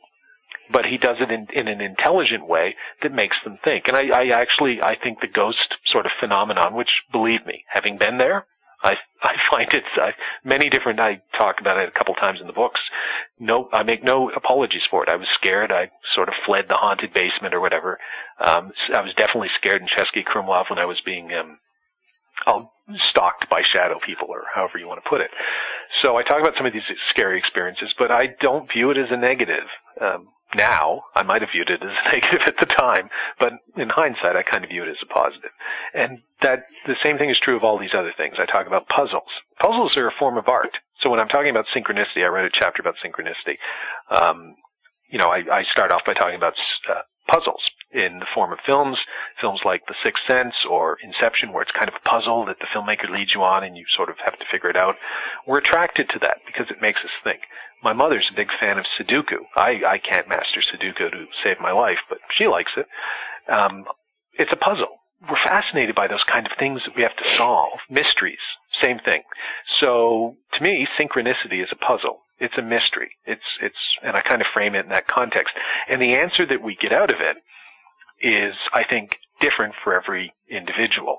But again, it's designed, to me, and this is the thesis, I'll use that word that I advance, is that it's designed to make us think, it's designed to make us question about ourselves, the world around us, our interaction with others, all that sort of stuff. But that's what art does. So I view the paranormal, yes, as an art project, and all of its manifestations. So lights in the sky, take UFOs for instance. Well, we do that too. Fireworks. Go to the Burning Man Festival, the 4th of July, you can see lights in the sky. Go to Prague in the Czech Republic, you can see blacklight theater. Go to a Cirque du Soleil show. And a lot of it has to do with lights and that sort of thing. Even a U2 show, for instance, yes, it's music, but the music is heavily synced to this massive light show. I know, I saw them in Montreal a few years ago. And at some points, the light show is even more impressive than the musical show. So, we use lights to communicate with ourselves as a form of artistic expression. Now let me jump in, because I got a couple. Sure. Jump away, because I have been rambling. It's all right. No, don't. Please. This has been All of America. We encourage the ramble. We're rambling. Halftime at the Colts Jaguars, so. Stop watching. I don't see how you can ramble and also be distracted by television. It should be the opposite. You should have less to say. It's bizarre. I don't discount the idea of this art project thesis. Certainly don't discount it, and I think it's an interesting thought exercise. But what about the two other possibilities here that may be going on? And then you may include them under the umbrella of art, whereas there's a study going on, possibly, by this higher intelligence to see our reaction, which may, in fact, I guess you could almost kind of classify it as art in a weird sort of way. I mean, is a study art? Sometimes it could be. It could be very artistic. That, and also mistranslation, if you will. It's almost like if you ran into someone who spoke a completely foreign language and they were trying to talk to you and you couldn't, we just cannot understand what they're trying to say. Like maybe that could apply to the ghosts part, and the study part could apply to the ETs, if you will. I'm sure you've sort of run these through your models, I guess you could say, about the hypothesis. So I mean, what do you think? I hang out with an entirely different type of model, Tim. So I never run stuff like this through them. You're going to the wrong fashion shows. Yeah, that works on several different levels. I'm just kidding. Sure, those are possibilities. Maybe my next book will be The Other Side of Truth. The lab experiment, the art of the imagination and the human condition. I don't know. Sure, it could be something like that. It's not how I see it, but because I see it one way doesn't mean that it couldn't be something else. Like I said at the very beginning, this is just me going down this road, this sort of thought experiment road, and saying when I look at all of this, and it's probably because I am an artist, I see it as a form of communication. I see it, the way that they would communicate to us would be in terms that we could understand. I do kind of talk about this in the book. I do not think, kind of like a parent to a kid, the parent shouldn't, at least, they don't, but maybe they do, but they shouldn't be doing the kid's homework. What the parent should do is encourage the kid to do his own homework. Maybe help a little, but basically just make sure you do it and get them to school on time and all that sort of, to use a very sort of banal, as opposed to banal example. And I think maybe that's what the advanced non-human intelligence is doing. I mean, a good songwriter, for instance, there's two ways you can convey a message. I know you'll like this. Follow with me here. Mm-hmm. There's two ways you can convey a message. You can literally write your lyrics and say, X is Y, X is Y, over and over again. That would be a Britney Spears song. Yeah. Or you can do what Bob Dylan did, or any, say the great songwriters of the 60s, Lennon, McCartney, and some of their more, like, to this day, who really knows what Bungalow Bill means? I mean, maybe John Lennon does. But they didn't just hit you over the head with the song. They used metaphor. They used and you could ultimately, even with pop songs at their best, you can take out multiple different meanings. Well, that's what artists do. They don't give you the answer. They give you the questions, and then they encourage you to go find the answer. And so I think, this is the New Age movement. This is where I would differ from them in some respects. Because a lot of what I'm talking about, I'm sure people would characterize as New Agey. Kimball's gone New Agey. But I would differ because I think most of the people in the so-called New Age movement that I've talked to believe that we are getting the answers. And I may, clearly I'm generalizing, but I'm just, for the people that I've talked to, this is kind of what I take out of them. They're like, whatever they are, the aliens, whoever, they're here to give us the answers. To which I would say, no, they're here to give us the questions. Yeah, I agree with that, absolutely, yeah. And then they want us to discover the answers. Because, like a parent doing the homework, what's the point of doing your kid's homework if the kid won't learn? They don't learn that way. So I view it more as, Kaku talks about humans and ants. I view it more as parents and children. And we're the children. So, in a sense, I guess I kind of agree with Stan in a roundabout way, although I wouldn't use his aliens example. But, the idea of a cosmic kindergarten. So, if you're dealing with an advanced non-human intelligence, whatever they are, they clearly know more than we do about a whole range of things. Probably about life after death and all that other sort of stuff. So they could come down, and by down I mean, approach us directly and say, here's the answers. Here it is. It's right here. Here's everything you need to know. But I'm pretty sure that's not how they got it. Right. That doesn't nobody benefits from that, really. No. So then we're back to that idea of them trying to communicate the questions to us and maybe, inspire us to look at certain things in certain ways, but to talk amongst ourselves, to think about these things, and to try and come up with our own answers. And frankly, if they're really good artists, as I suspect they are, our answers might be a little different than theirs, but that's okay. They might see the painting, we might see the painting differently than they would, but I don't think they'd have a problem with that, if they're true artists. So, I don't literally think they're painters, or musicians, but I use that is kind of, putting it in human terms that we can understand what I think they're trying to get at. And ultimately, the reason I subtitled the book, The Paranormal, The Art of the So we've covered the paranormal, the art of the imagination. Okay, great, we just covered that. And part of it has to do with our own imagination, stimulating our imaginations, to sort of think beyond the boundaries of just the materialistic world that we exist in. Money, wrestling. I'm picking on you now, but I like pro wrestling too. Who am I, Linda McMahon? Yeah, exactly. Mixed martial arts, just whatever, or consumerism, all that stuff that we're here's what we're bombarded with every day. Well, great. Let's think about things just beyond the world that we exist in. So the art of the imagination. But then it comes around to the third thing, the third piece of the subtitle, which is the human condition. Right. Because I hate to jump ahead here, but I feel like I need to get to this is ridiculous. Jump wherever you want, man. Yeah, no. I'm lashing myself here. It's ridiculous because it's like the last note in the thing, but the line of conversation leads to this because you have this. You have this sort of hopefulness about what you're saying here, that we're here to learn from this and grow as a species. But then at the end of the book, you pretty much make the case that, we are a shitty species.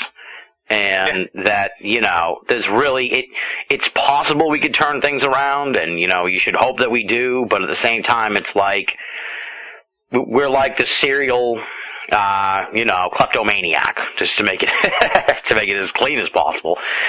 Someone who just steals and steals. Someone who's always stealing from you. It's like that's. Well, then give him another chance. But no, I mean, you make the point in the book. You harken back to the late Mac Tonnies, who gave a lecture at your event in Halifax, who said, do we as a species deserve to survive? And he said he doesn't know, and you said that no, we don't. We don't deserve to survive.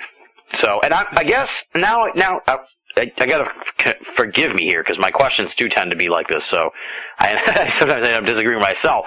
But in the notes here for that point that you make in the book, I would say that I think the leaders maybe don't deserve to survive. But I think if you look at people on a not necessarily a one-to-one basis, but maybe under the line of fire, more often than I think the human race is a good species, but we do shitty things. Well, if we, and I know I said a lot there, so feel free to unpack that. If you say if we do shitty, and I'll assume by shitty you mean evil. Right. If we do evil things, then how can we be a good species? I mean, you have to sort of look at what we've done and judge the evidence. So in the second to penultimate chapter, so it's the sub-penultimate chapter, which I call The Other Side of Truth. It's like, well, okay, here it is, kids. Here's who we are. Because I eventually go, here's what, the alien art projects, and by alien I mean, whatever, their art projects, they're trying to communicate with us, blah, blah, blah. But why? Well, to encourage us to be better. Well, okay. Or, why would they do that? Well, there's a chapter called The Observer Effect, which kind of describes how that works, but then what do they see when they look at us? So great. Well, let's step outside ourselves and look at ourselves.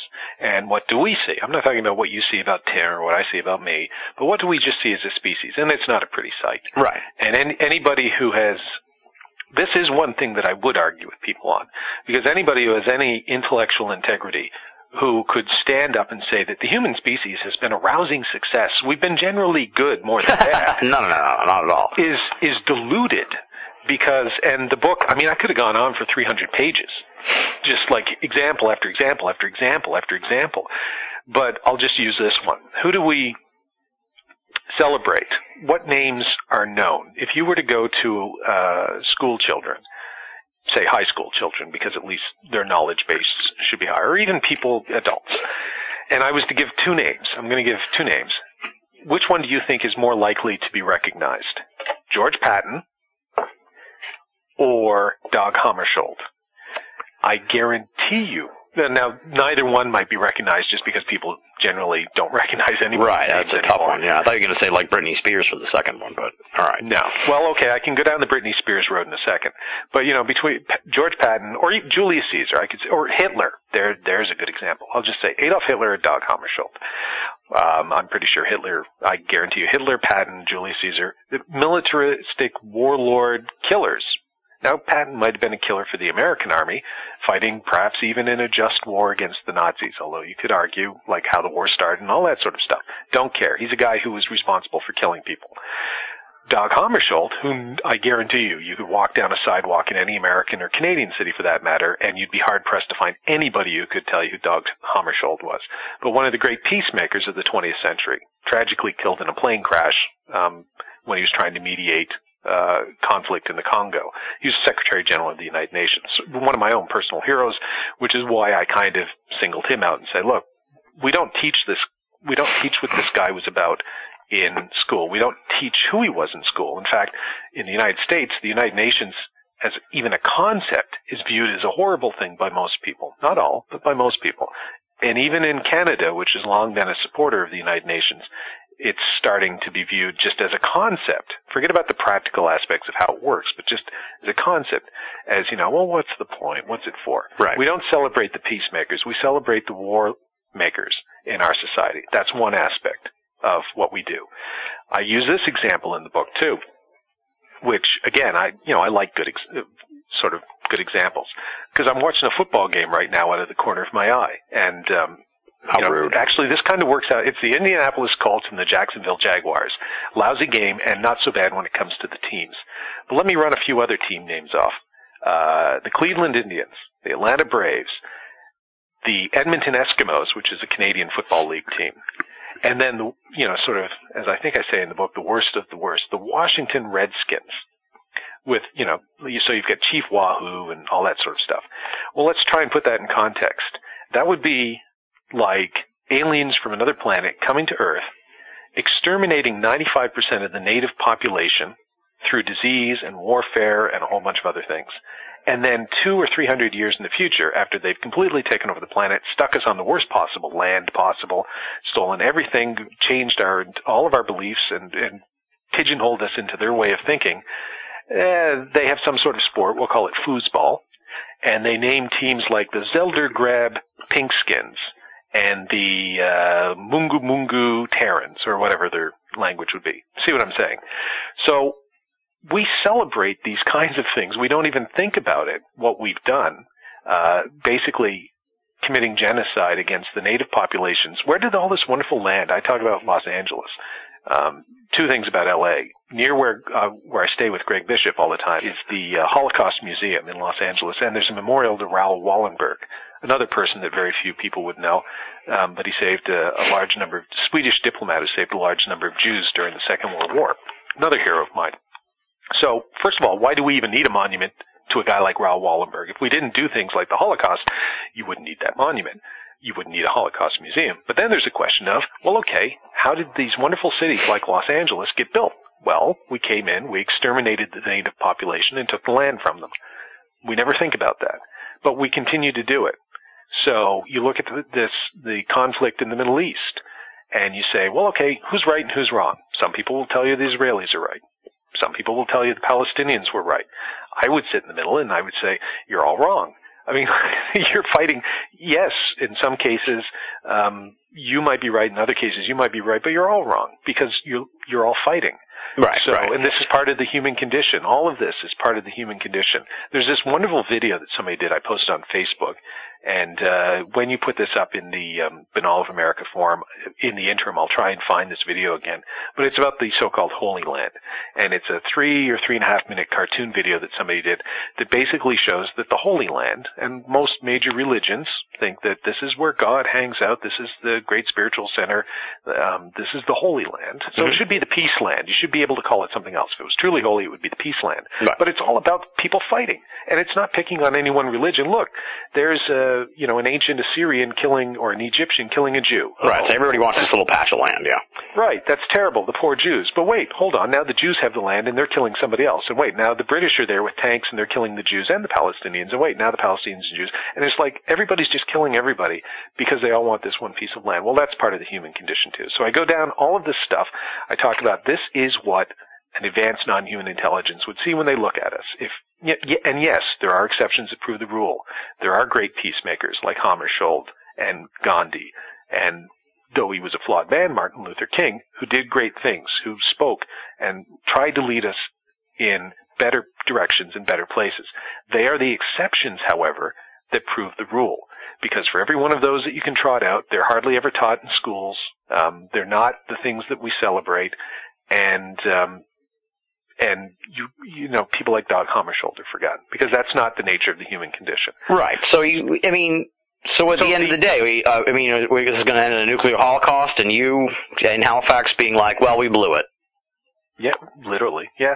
Well, sure. I mean, that's the scare.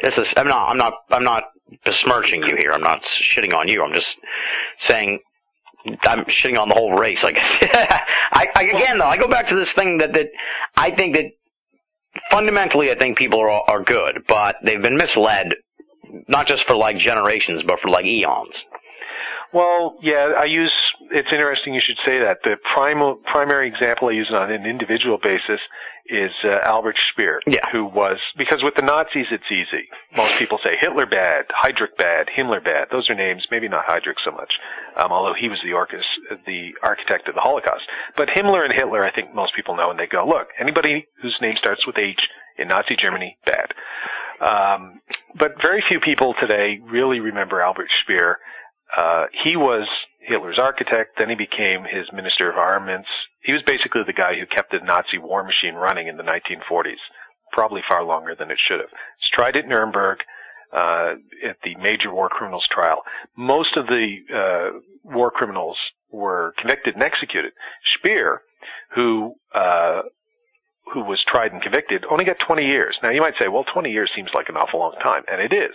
He served all 20 years, then he was let out, and he went on to a career as a highly successful author, kind of going around talking about his experiences. But here's the thing about Speer. He was the one Nazi that the judges could look at, and he could say, you know what? He's cultured, he's intelligent, and he was. He's kind of like us.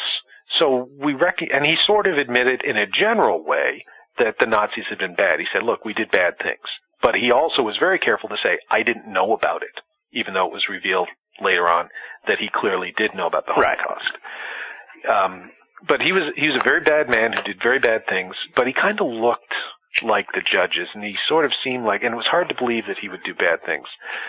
So in the book I say, Hitler wasn't the monster. Well, he was, but he's the easy monster. Like that one, you can point that one out. That's easy. Speer was the real monster because he's us. And using him as an avatar for every German that either participated directly in the Holocaust or turned a blind eye to the Holocaust, and not just every German, every one of us. I use in a footnote, I talk about the St. Louis, which was a ship that was carrying Jewish refugees from Germany prior to the Second World War. We all kind of, and by we I mean our ancestors, certainly the political class, knew what was going on, knew what was going to happen, and it was turned away from the United States. They wouldn't allow them to land. It was turned away from Canada, so we're no better than the U.S. We wouldn't allow them to land. I think it was turned away from Cuba, too, which was more or less an American dependency for all intents and purposes. And it wound up back in Europe. And 25% of the people that were, I think it was 25% of the people that were on that ship wound up being killed in the Holocaust. And others who weren't killed in the Holocaust certainly would have suffered a great deal. So, this is who we are. And are we getting better? We like to think we are. But are we really? Is our society today any different, any better than, say, what we would consider the more barbaric societies of ancient Rome or the Middle Ages or any of that sort of stuff? Or are we just different in form and maybe degree? Although I would argue if you can drop a nuclear weapon on Hiroshima or Nagasaki and kill 100,000 people, yes, you are different in degree from the ancient Romans. You can kill a lot more people a lot faster, and we have. If you have drones, I'm sorry to go on about this, Tim, but it is fundamental to what I'm trying to talk about in the book, and I'll use one more example. Barack Obama, who I would have voted for if I was in the United States, unless I voted for Jill Stein, the Green Party candidate. You're not allowed to vote for third parties here. Yeah, I know. I realize that. He has a Nobel Peace Prize. He didn't really get it for doing anything other than being the first black president elected and talking about hope and change. But you know what? There are people who have received Nobel Peace Prizes for lesser things, I think. So fine. But what did he do in the 4 years after? Well, he's expanded the drone program. You're still in Afghanistan fighting. You're still in Iraq, even though you say the war has ended. American soldiers are still there being drawn out, perhaps. But now the United States is flying drones over these countries and indiscriminately, because there's an awful lot of civilians dying, you don't even bother invading anymore with troops. It's just like, it's so much easier. This is where the future is headed. So much easier to just fly drones over and drop bombs. Well, people in the U.S. should start thinking, if we're doing that to other countries, how long is it before we start using those drones to do nasty things to our own citizens? That's a political question.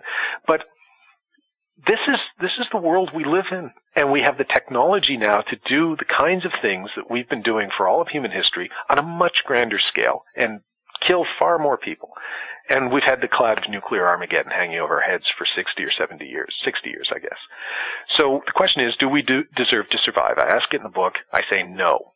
Now that's a very long-winded way of saying we're bad, and we should, if we all ended tomorrow, in a moral sense, we don't deserve to survive as a species. As the Smiths would say, we just haven't earned it yet, baby.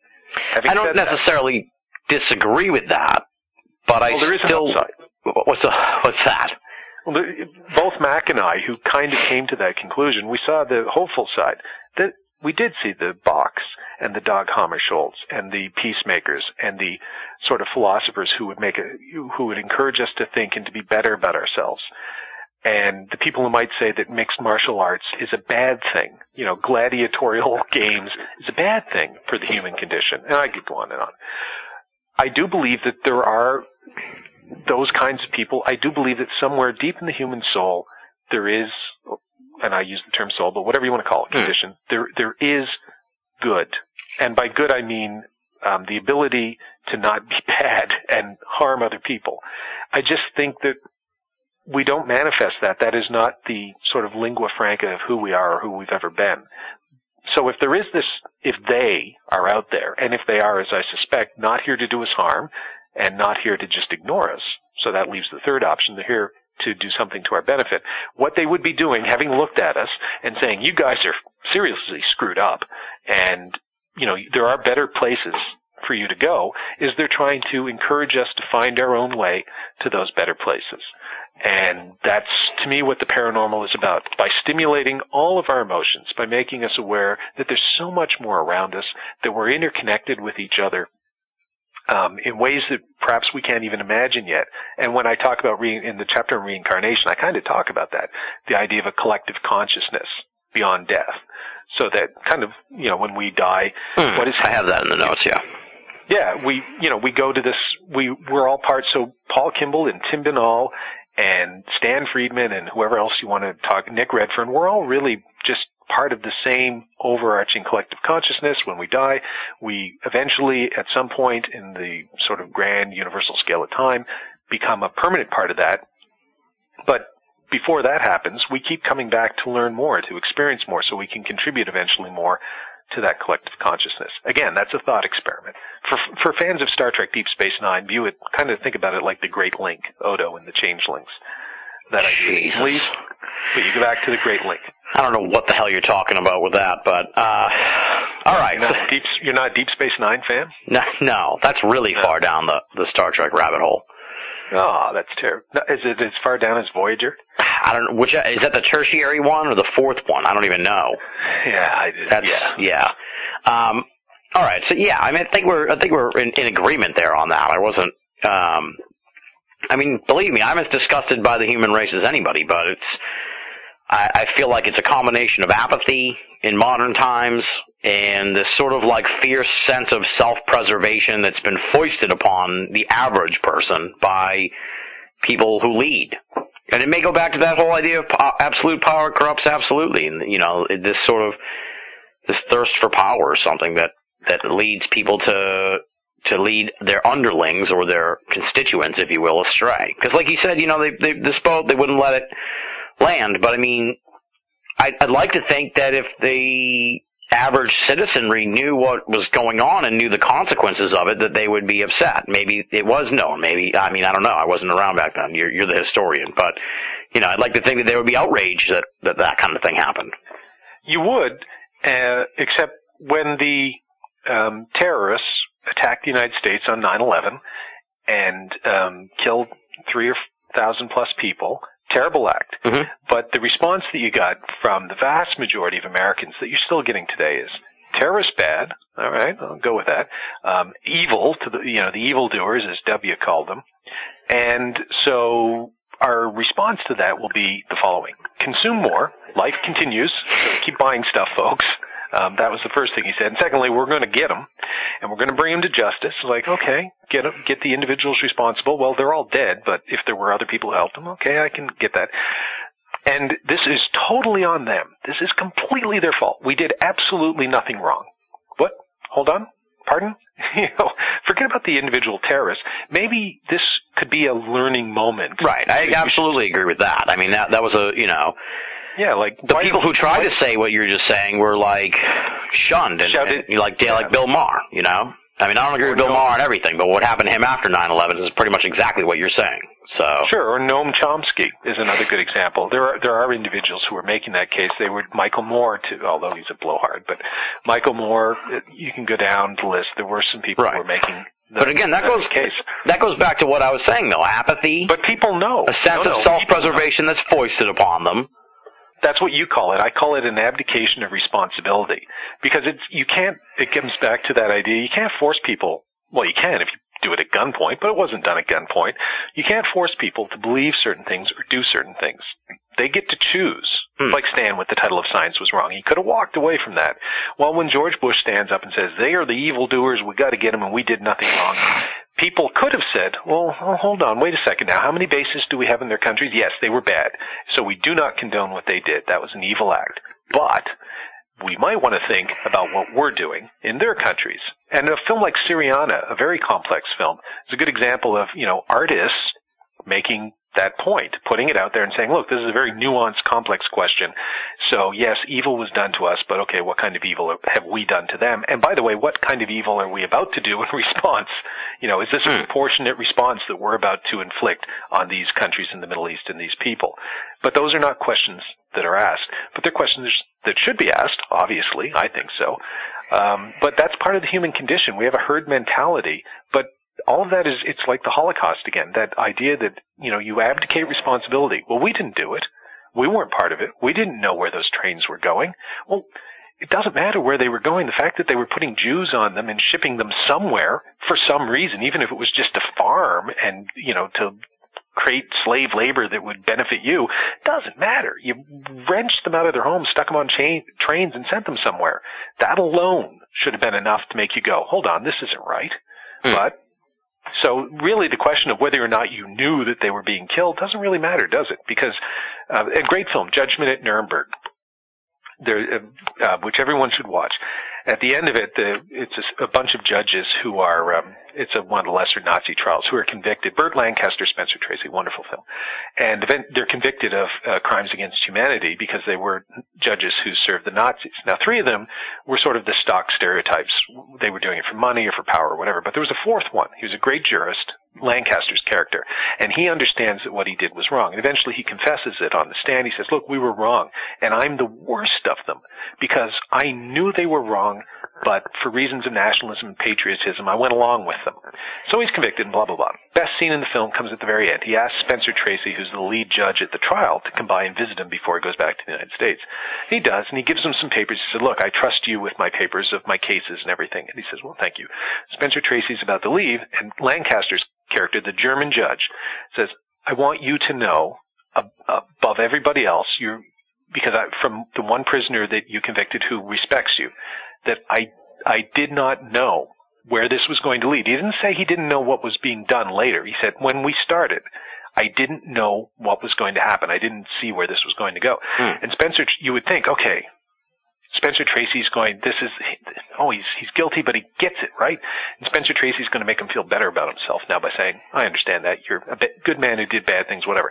Spencer Tracy just looks at him and he says, whatever the character's name is, I forget, Herr X, you should have known from the moment you first sentenced an innocent man to die where it was going to go. And then he walks out, just totally walks out, and you see the shot of Lancaster totally shattered because he still doesn't get it.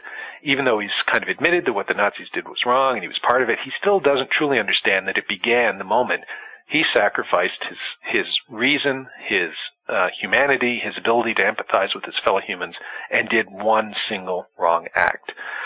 So does this even, you'll edit all this out, Tim, does this even fit on a paranormal You're not a paranormal, you're just a general podcast now. Exactly. But to me, that's what it's all about. That's what the paranormal, in its ultimate sort of purpose, has to be about. To make us think about who we are, how we fit in, what we're doing to each other, and what we might do when we interact with any sort of advanced non-human intelligence. That's the purpose of religion, or it should be. I'm in agreement with you on a lot of this, but as someone who is in agreement with you on it, play the devil's advocate. I feel like, no, I'm not going there. I feel like it's an exercise in futility. Like I said, this is just going to end with you in Halifax and probably me here in Boston saying, as the bright flash happens, well, we blew it. I don't think that there can really be a turnaround necessarily. Oh, I do.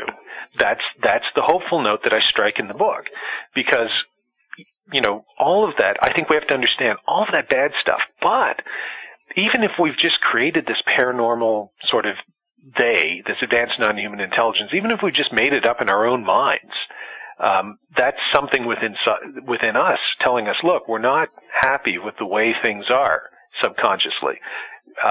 We need to change. We need to think differently. And even if it doesn't happen in our generation or the next generation, it's an incremental process. And if it's just one person in the course of our lifetimes, Tim, and then one person in the course of the next lifetime, then that's a little progress. And we need to take the big picture view of all this and not be so much in the now, but be in what Paul Tillich and many other philosophers and religious leaders have called, I like this, the eternal now. That's a good segue. Which is actually the title of one of the chapters in my book, The Eternal Now. This just idea relax. What? I said just relax. No, I like segue moments where you just kind of lead yourself into, hey, that makes sense. But yeah, instead of being so obsessed with the now, kind of think about the eternal now. Yesterday, today, tomorrow, and tomorrow, and tomorrow, and tomorrow, to quote from Macbeth. Or the Scottish play, as my actor friends call it. I guess, I'm not trying to depress you. No. You're not depressing me. I'm just saying that as I listen to you, you're making me turn more on the human race. As I started this thing, I said that I thought the human race was fundamentally good, and you're just saying, no. But I still think it is. I still think that people are being misled, but I don't think that they can overcome the misleading. And I know that you're like, well, they should stand up and say enough is enough. But again, it's that self-preservation. I think we're a fundamentally broken species. We've developed, we're fundamentally, our development has been retarded, and I don't mean in the pejorative sense, in that awful word. I mean, it's been stunted. Right. But and maybe a switch can be flipped that will turn it around and we can rise up. But I still think, I guess you didn't say what I'm going here. You view it as an us versus them. When you talk about it that way, you're saying it's been stunted. Well, who's it been stunted by? Well, leaders who've misled us. Well, wait a second now. And ourselves through, apathy and, as you said, the abdication of responsibility. Right. So we might not be able to change the big picture. Let's assume I think Obama is wrong for dropping bombs on Afghanistan or something, whatever.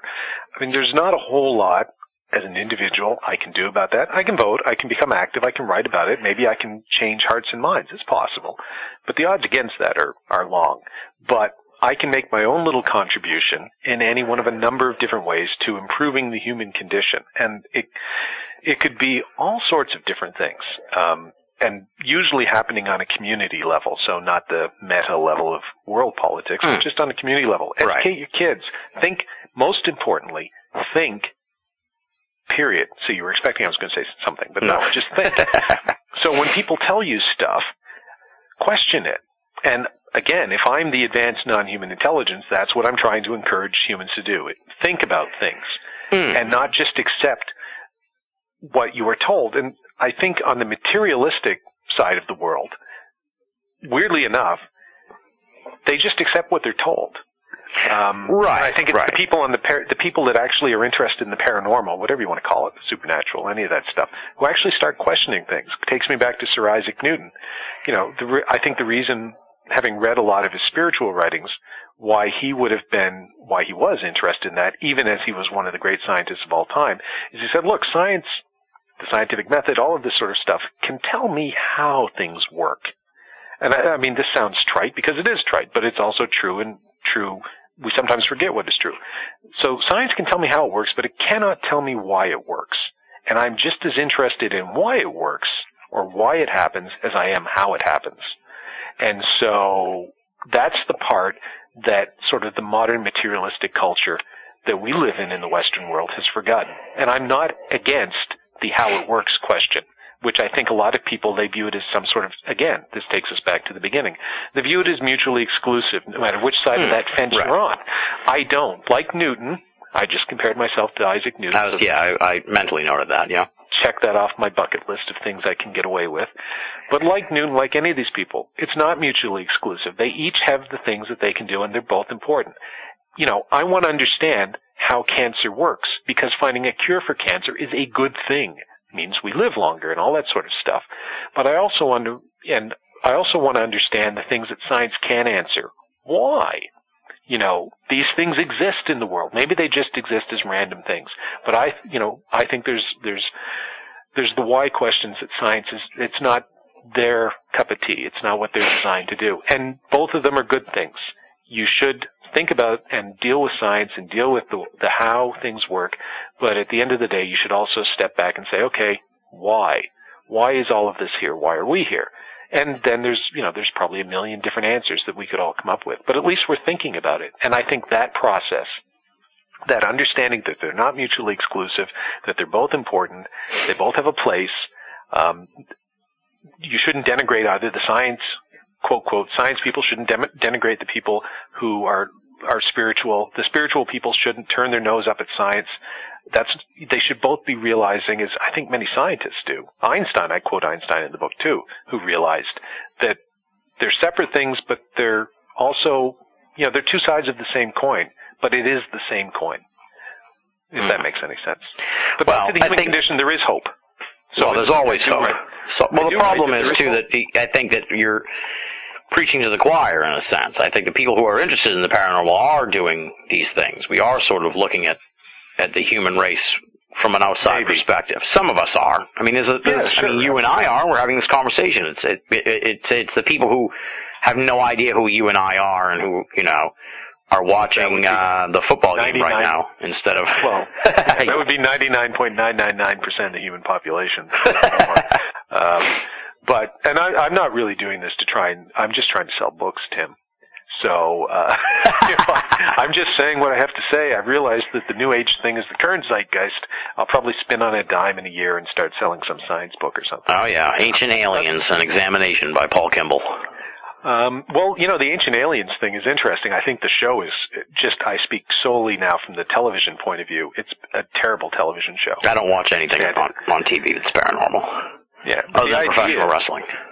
Yes, well, quite so. The idea of ancient aliens, though, if I'm going to call them, I do find interesting, whether chariots of the gods or any of that stuff. I'm not saying these folks are right, but the idea, again, something else I talk about in the book, so to bring it back to the book, the idea that there might have been civilizations on the planet Earth before ours was here. Well, okay, a lot of people would say, hey, well, really? I've actually heard this. Where's the trash? We should be able to find some sort of evidence of aliens if they were here, or an advance, like Mac Tony's cryptoterrestrials, if you will. Really? Do you know how old the Earth is? I mean, because the irony is that people that usually have that criticism are the so-called scientific, materialistic, disbeliever types. They say, well, science would be able to find. Really? Well, here's the first thing science is going to tell you, dumb, that the Earth is billions of years old. You've spent the last 150 years beating that into the heads of anyone who used to think the Earth was 6,000 years old, and you're right. Turns out you were right. But here's the flip side of Earth being billions of years old. It's billions of years old. Like, seriously, dude, do you understand how much a billion years is, much less, say, 3 or 4 billion years? Can you even comprehend that? So we've been around, recorded history, quote, quote, for, let's say, 2,000 years. And we know very little about even 2,000 years ago. The Roman Empire, the greatest civilization on Earth at that time, we know very little about what happened. And yes, we know who the emperors were and that sort of thing. But only now are we there are still archaeological ruins. We're not sure how Roman life. I mean, read any history on the Roman Empire, which is kind of a pet peeve of mine, or not a pet peeve, but a pet interest of mine. You realize there's actually an awful lot, far more that we don't even know about the Romans than we do know. And that's an era that we think we sort of have down. Well, that's 2,000 years ago. Imagine, I don't know, 200 million years ago. Do you really think that we could find it? How long did it take us to find Troy? A long time. Exactly. For thousands of years, it was considered to be a legend until somebody found it. So the idea that we would be able to... Like the G-spot. Yeah. The what? Say what now? I've heard myths. It's like Bigfoot. It's the strange sort of thing, or, you know. I'm sorry. You left that perfectly for me. I had to throw it out there. All Canadians, that's what we do. We team up and then we let the Americans hit it. So. And we let them think that they're really clever for having done so. Oh, please. Secretly, we know that who threw the softball up in the air. So, you know, this idea that we would know what had happened in our past, going back millions or hundreds of millions or even billions of years ago, there could have been a civilization on this planet. And I talk about the idea that time travel, because I get into the idea of the eternal now, past, present, future, time travel, all that sort of stuff, alternate worlds. But I say we always, not always, but we almost always view time travel as somebody from the future, this Star Trek thing. Yeah. Oh, they're coming into the past, like Kirk and the boys travel into the past. You very rarely in fiction ever see a depiction of people in the past traveling to the future, because people assume, oh, well, we don't know how to time travel now, so if we haven't figured it out now, clearly somebody in 1804 hadn't figured it out, and that's probably a pretty fair assumption. So time travel from the past couldn't work, so we're not going to go there. But right, what if it's like another race that had inhabited this planet millions or even a billion or 2 billion Right, you're talking about time travel from the distant past, not recent past. Exactly. And if you talk to a guy like Michio Kaku, he'll tell you that time travel is theoretically possible.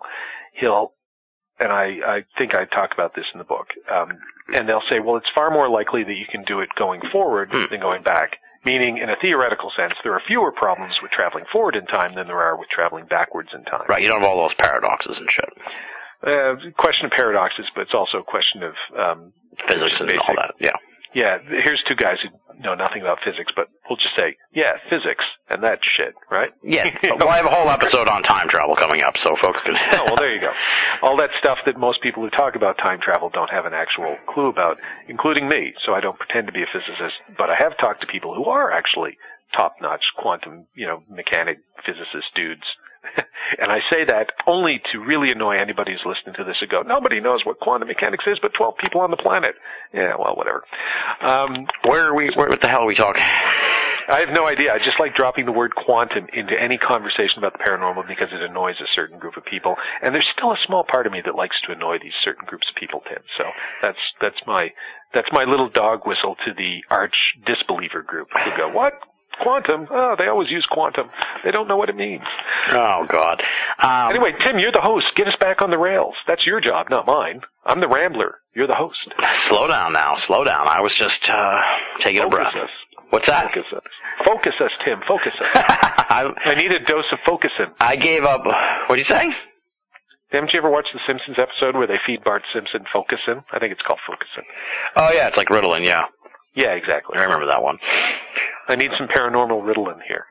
What could cause that? Clearly, aliens can cause that, as happened in Roswell, New Mexico, as happens in a television show I like called The Event. You have to face facts that aliens are all around us, and they have finally gotten to the NHL. You're listening to Banal of America Audio. I met a dolphin down there, and I swear to God that dolphin looked not at me, but into my soul, into my goddamn soul, Annie, and said, I'm saving you, Megan.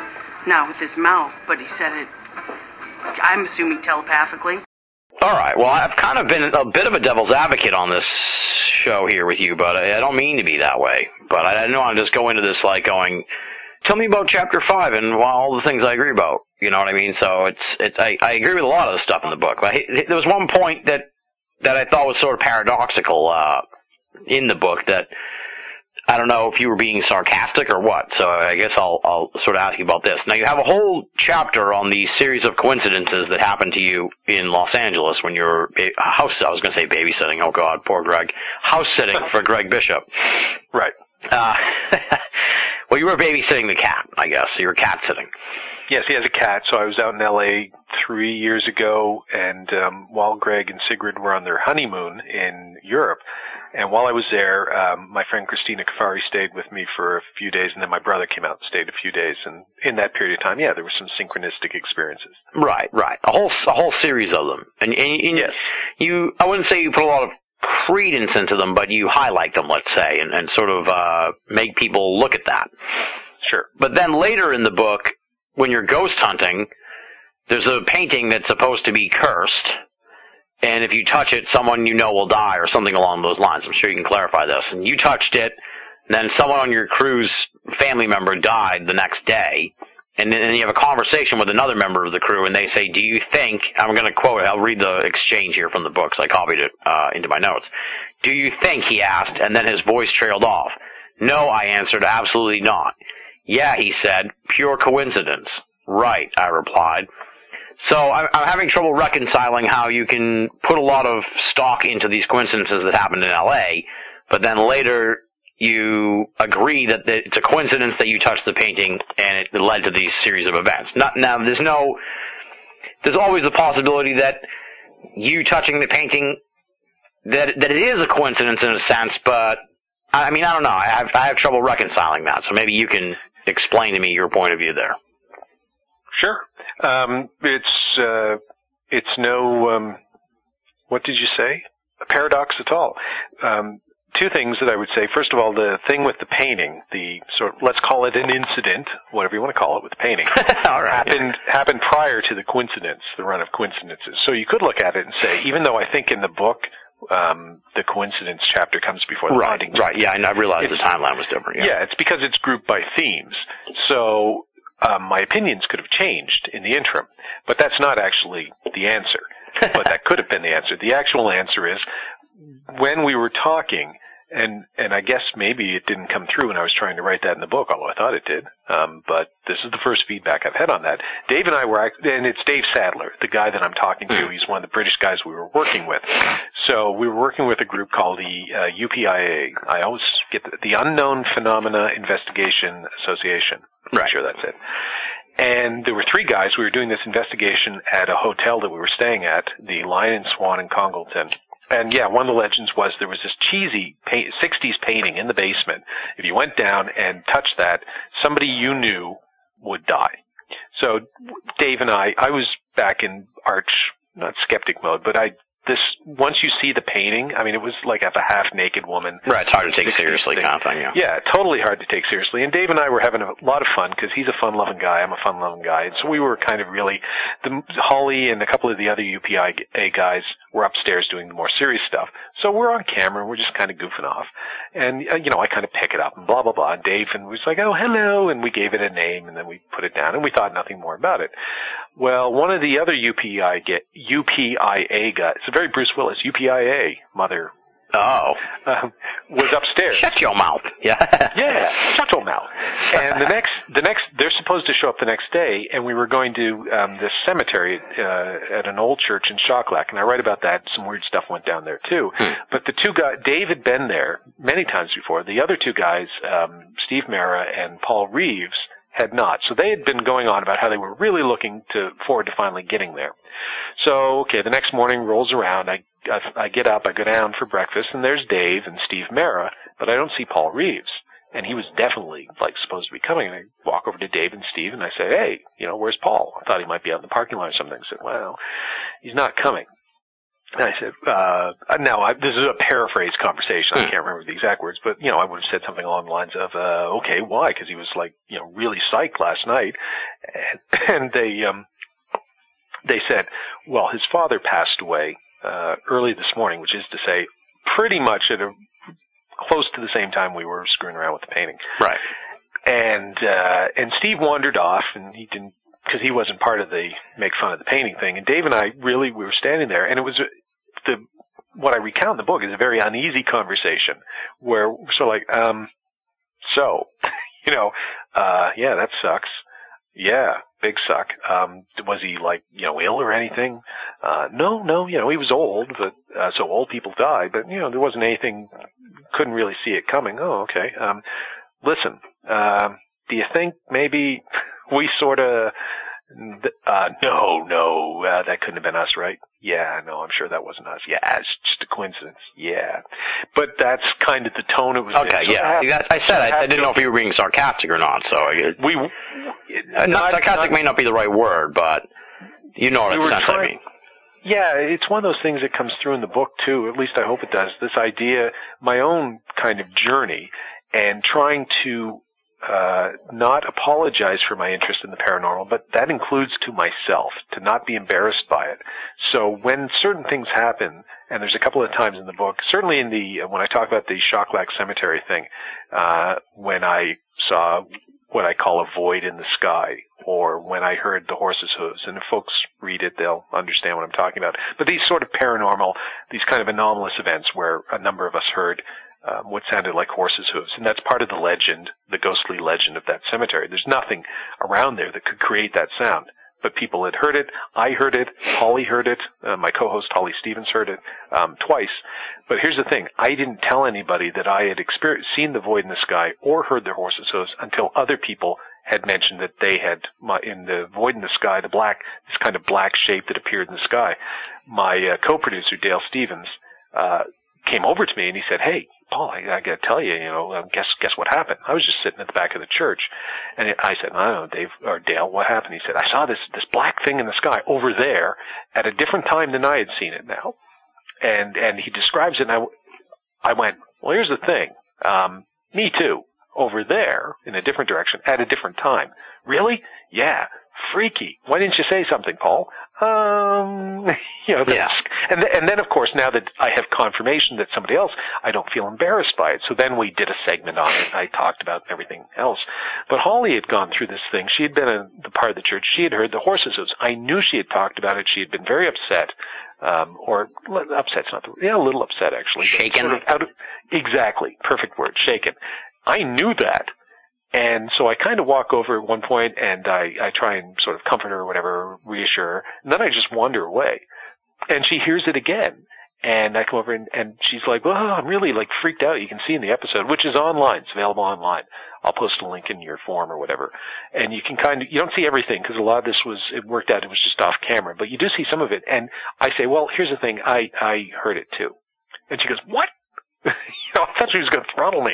She said, "Why didn't you say anything?" I said, "Well, I kind of like to pocket these things because I get a little embarrassed about admitting that maybe I experienced something paranormal." Because I was still going through that process. It's that I don't have that problem anymore, obviously. I've written a book about it, or I'm talking about it to you on the radio with it. But back then, even while I was shooting a television series where I am a ghost investigator, my whole purpose on being on television, on screen, is to investigate these things.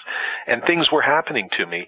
I had trouble kind of wrapping my mind around it and just admitting it because that laughter curtain. Right. It's self-imposed. I was afraid of what people would think of me. But then, that I think back to that conversation I had with my friend about Obama and God and all that sort of stuff. It's why should we be embarrassed by this? If something happened, it happened. I'm not going to say what it is, but something happened. I heard horses' hooves in a cemetery on cobblestones, and I live in a city where there are cobblestone streets. I've actually heard horses' hooves, because Halifax is an old city. And so anyway, to make this short for your audience, but so they can understand that it's a 13th century church, and people who've been in the church have heard the sound of clip-clop, clip-clop, clip-clop, which would be the sound that hearses would have made when they were drawn by horses. Well, the only road around there is a mud track. There's absolutely nothing that could have made those sounds. And we looked, believe me, we looked. Yeah. We walked into the pastures next. We looked all around. But Holly heard it a couple of times. I heard it. And then, as we were talking about it, this is the part that unfortunately wasn't on camera. We both heard it at the same time. And she looked at me, and I talk about this in the book. She goes, "Did you?" And I went, "Here?" Kind of one of those moments where you both, and we had a number of those doing the show. And it's like, okay, that's just weird. How do you explain that? And if it's just one, maybe you can rationalize it. If it's just two, maybe you can rationalize it. But when it's happening over and over again, Walter Bosley sort of talks about it, how you can kind of when we were, because he's involved in the synchronicity thing, because one of the sort of at the penultimate end of the synchronicity run in Los Angeles happened while we were on Radio Mysterioso, talking about this run of synchronicities that I'd been on, and then they start happening on the radio show to Walter and I, kind of with Greg, sort of playing referee and observing it all, but I described in the book, you can also go back to the episode on Radio Mysterioso and listen to it happening in real time. But I think, what does Walter call it? The nexus of reality or something like that. Or he has a cute phrase for it that's, I think I put in the book. But that's sort of what, when you get involved in these things, you can go 40 years or 40, in my case, I guess it was 42 years, and never really have anything happen, or at least not think about it, but then because you put yourself in a situation, then it starts to happen. Yeah. Or, as Greg or Walter might have said, it's always been happening, but now you're in a place where you can actually see it. Right. So, to use the artistic metaphor, assume it's like a performance, you can't actually see Cirque du Soleil unless you buy a ticket, right? I mean, you could sneak in, I guess, but you know what I mean. Unless you actually go into the theater or to the Getty Center or whatever, you're not going to see the Jackson Pollock. You're not going to see Cirque du Soleil. I think the paranormal is the same way. The ticket you have to buy is a willingness to an openness to have something interact with you. And if you don't have that, then I don't think it's going to happen. So you have to actually be willing to have it happen, or you at least have to be aware of the possibility that maybe it is going to happen. So maybe my book, hopefully, for some folks, will be a ticket. They'll read it and they'll go, oh, okay, some strange things happened to Kimball, or at least he says they did. We'll assume he's telling the truth. Maybe strange things happen to people, and he's not a guy we ever would have thought that, would have talked about these strange things, but they happen to him. Weird. Well, if they can happen to him, maybe they can happen to me.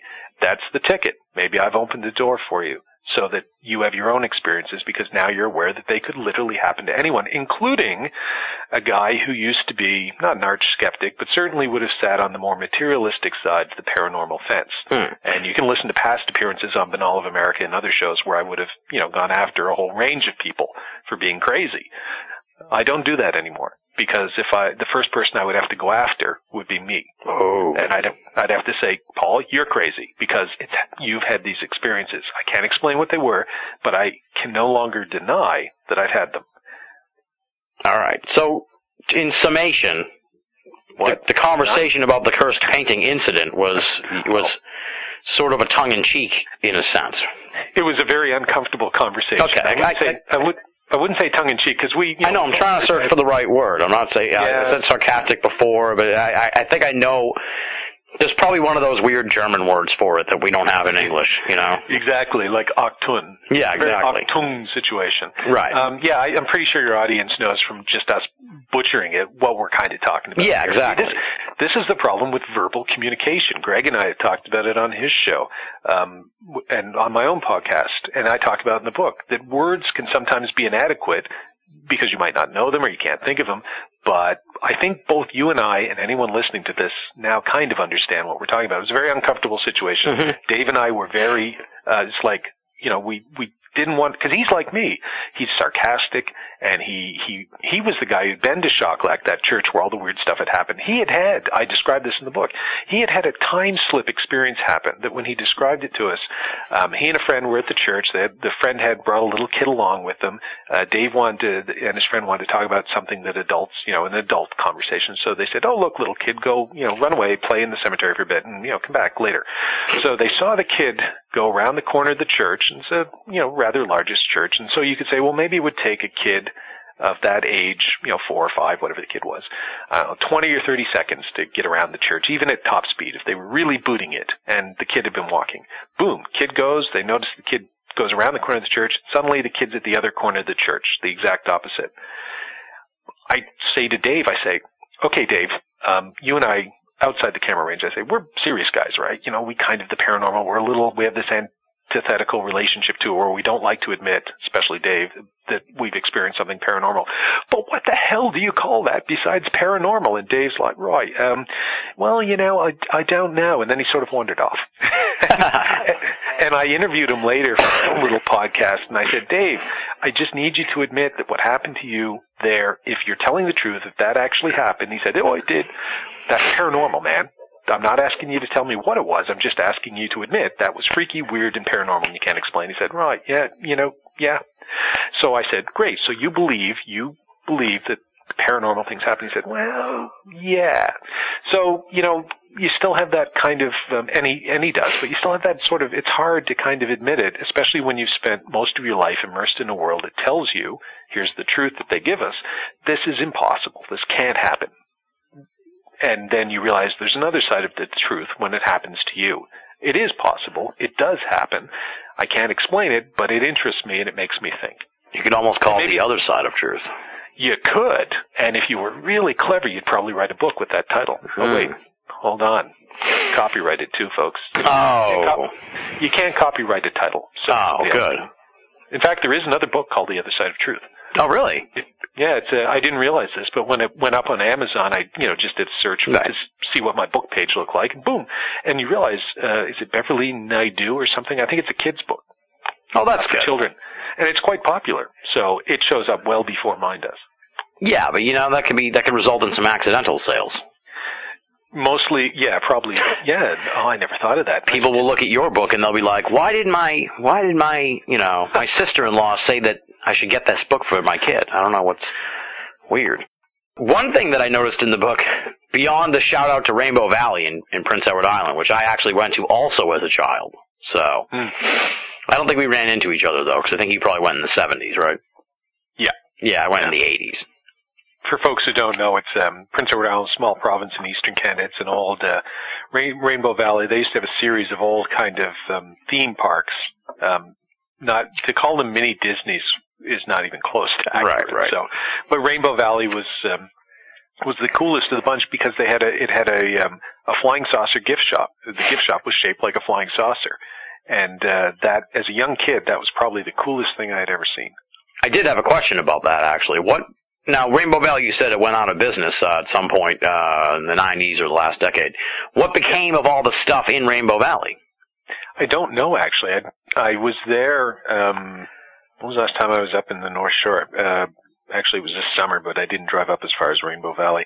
It's now it's a different kind of theme park. They took the property, they turned it into a theme park called Sandspit that has, bumper boats and go-karts, all the things that kids today like, as opposed to the more. Because Rainbow Valley in the old days, it was really, here's a bunch of land kids with a flying saucer theme park, and every now and then we'll put a small little sculpture of a gnome or an elf, and use your imagination. Yeah.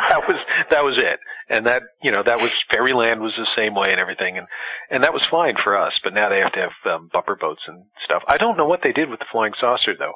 And that's actually a pretty good question, because it was really cool. I mean, and I think, in the book, I don't have a photo of it, but I have in the footnotes, it's like, here's a link to Rainbow Valley, this site that's made about it.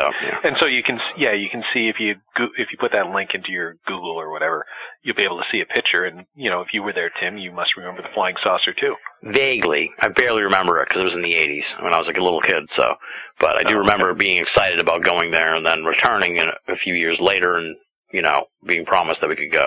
So it resonates somehow. So there must have been something enjoyable about it, but I don't remember what. It's weird. I had never, until I was writing the book, I didn't really think back too much to my days venturing in PEI as a young kid. But when people would ask me, and they have for years, why are you interested? Where'd your interest in UFOs come from? Is it because your uncle is Stan Friedman? Well, sure, that's part of it.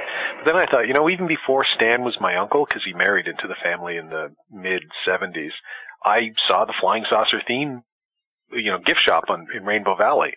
So that if you're a 5-year-old kid and you see this giant flying saucer that you can walk into and stuff, that must have some sort of impact on your on what happens to you when you grow up. So interesting, yeah.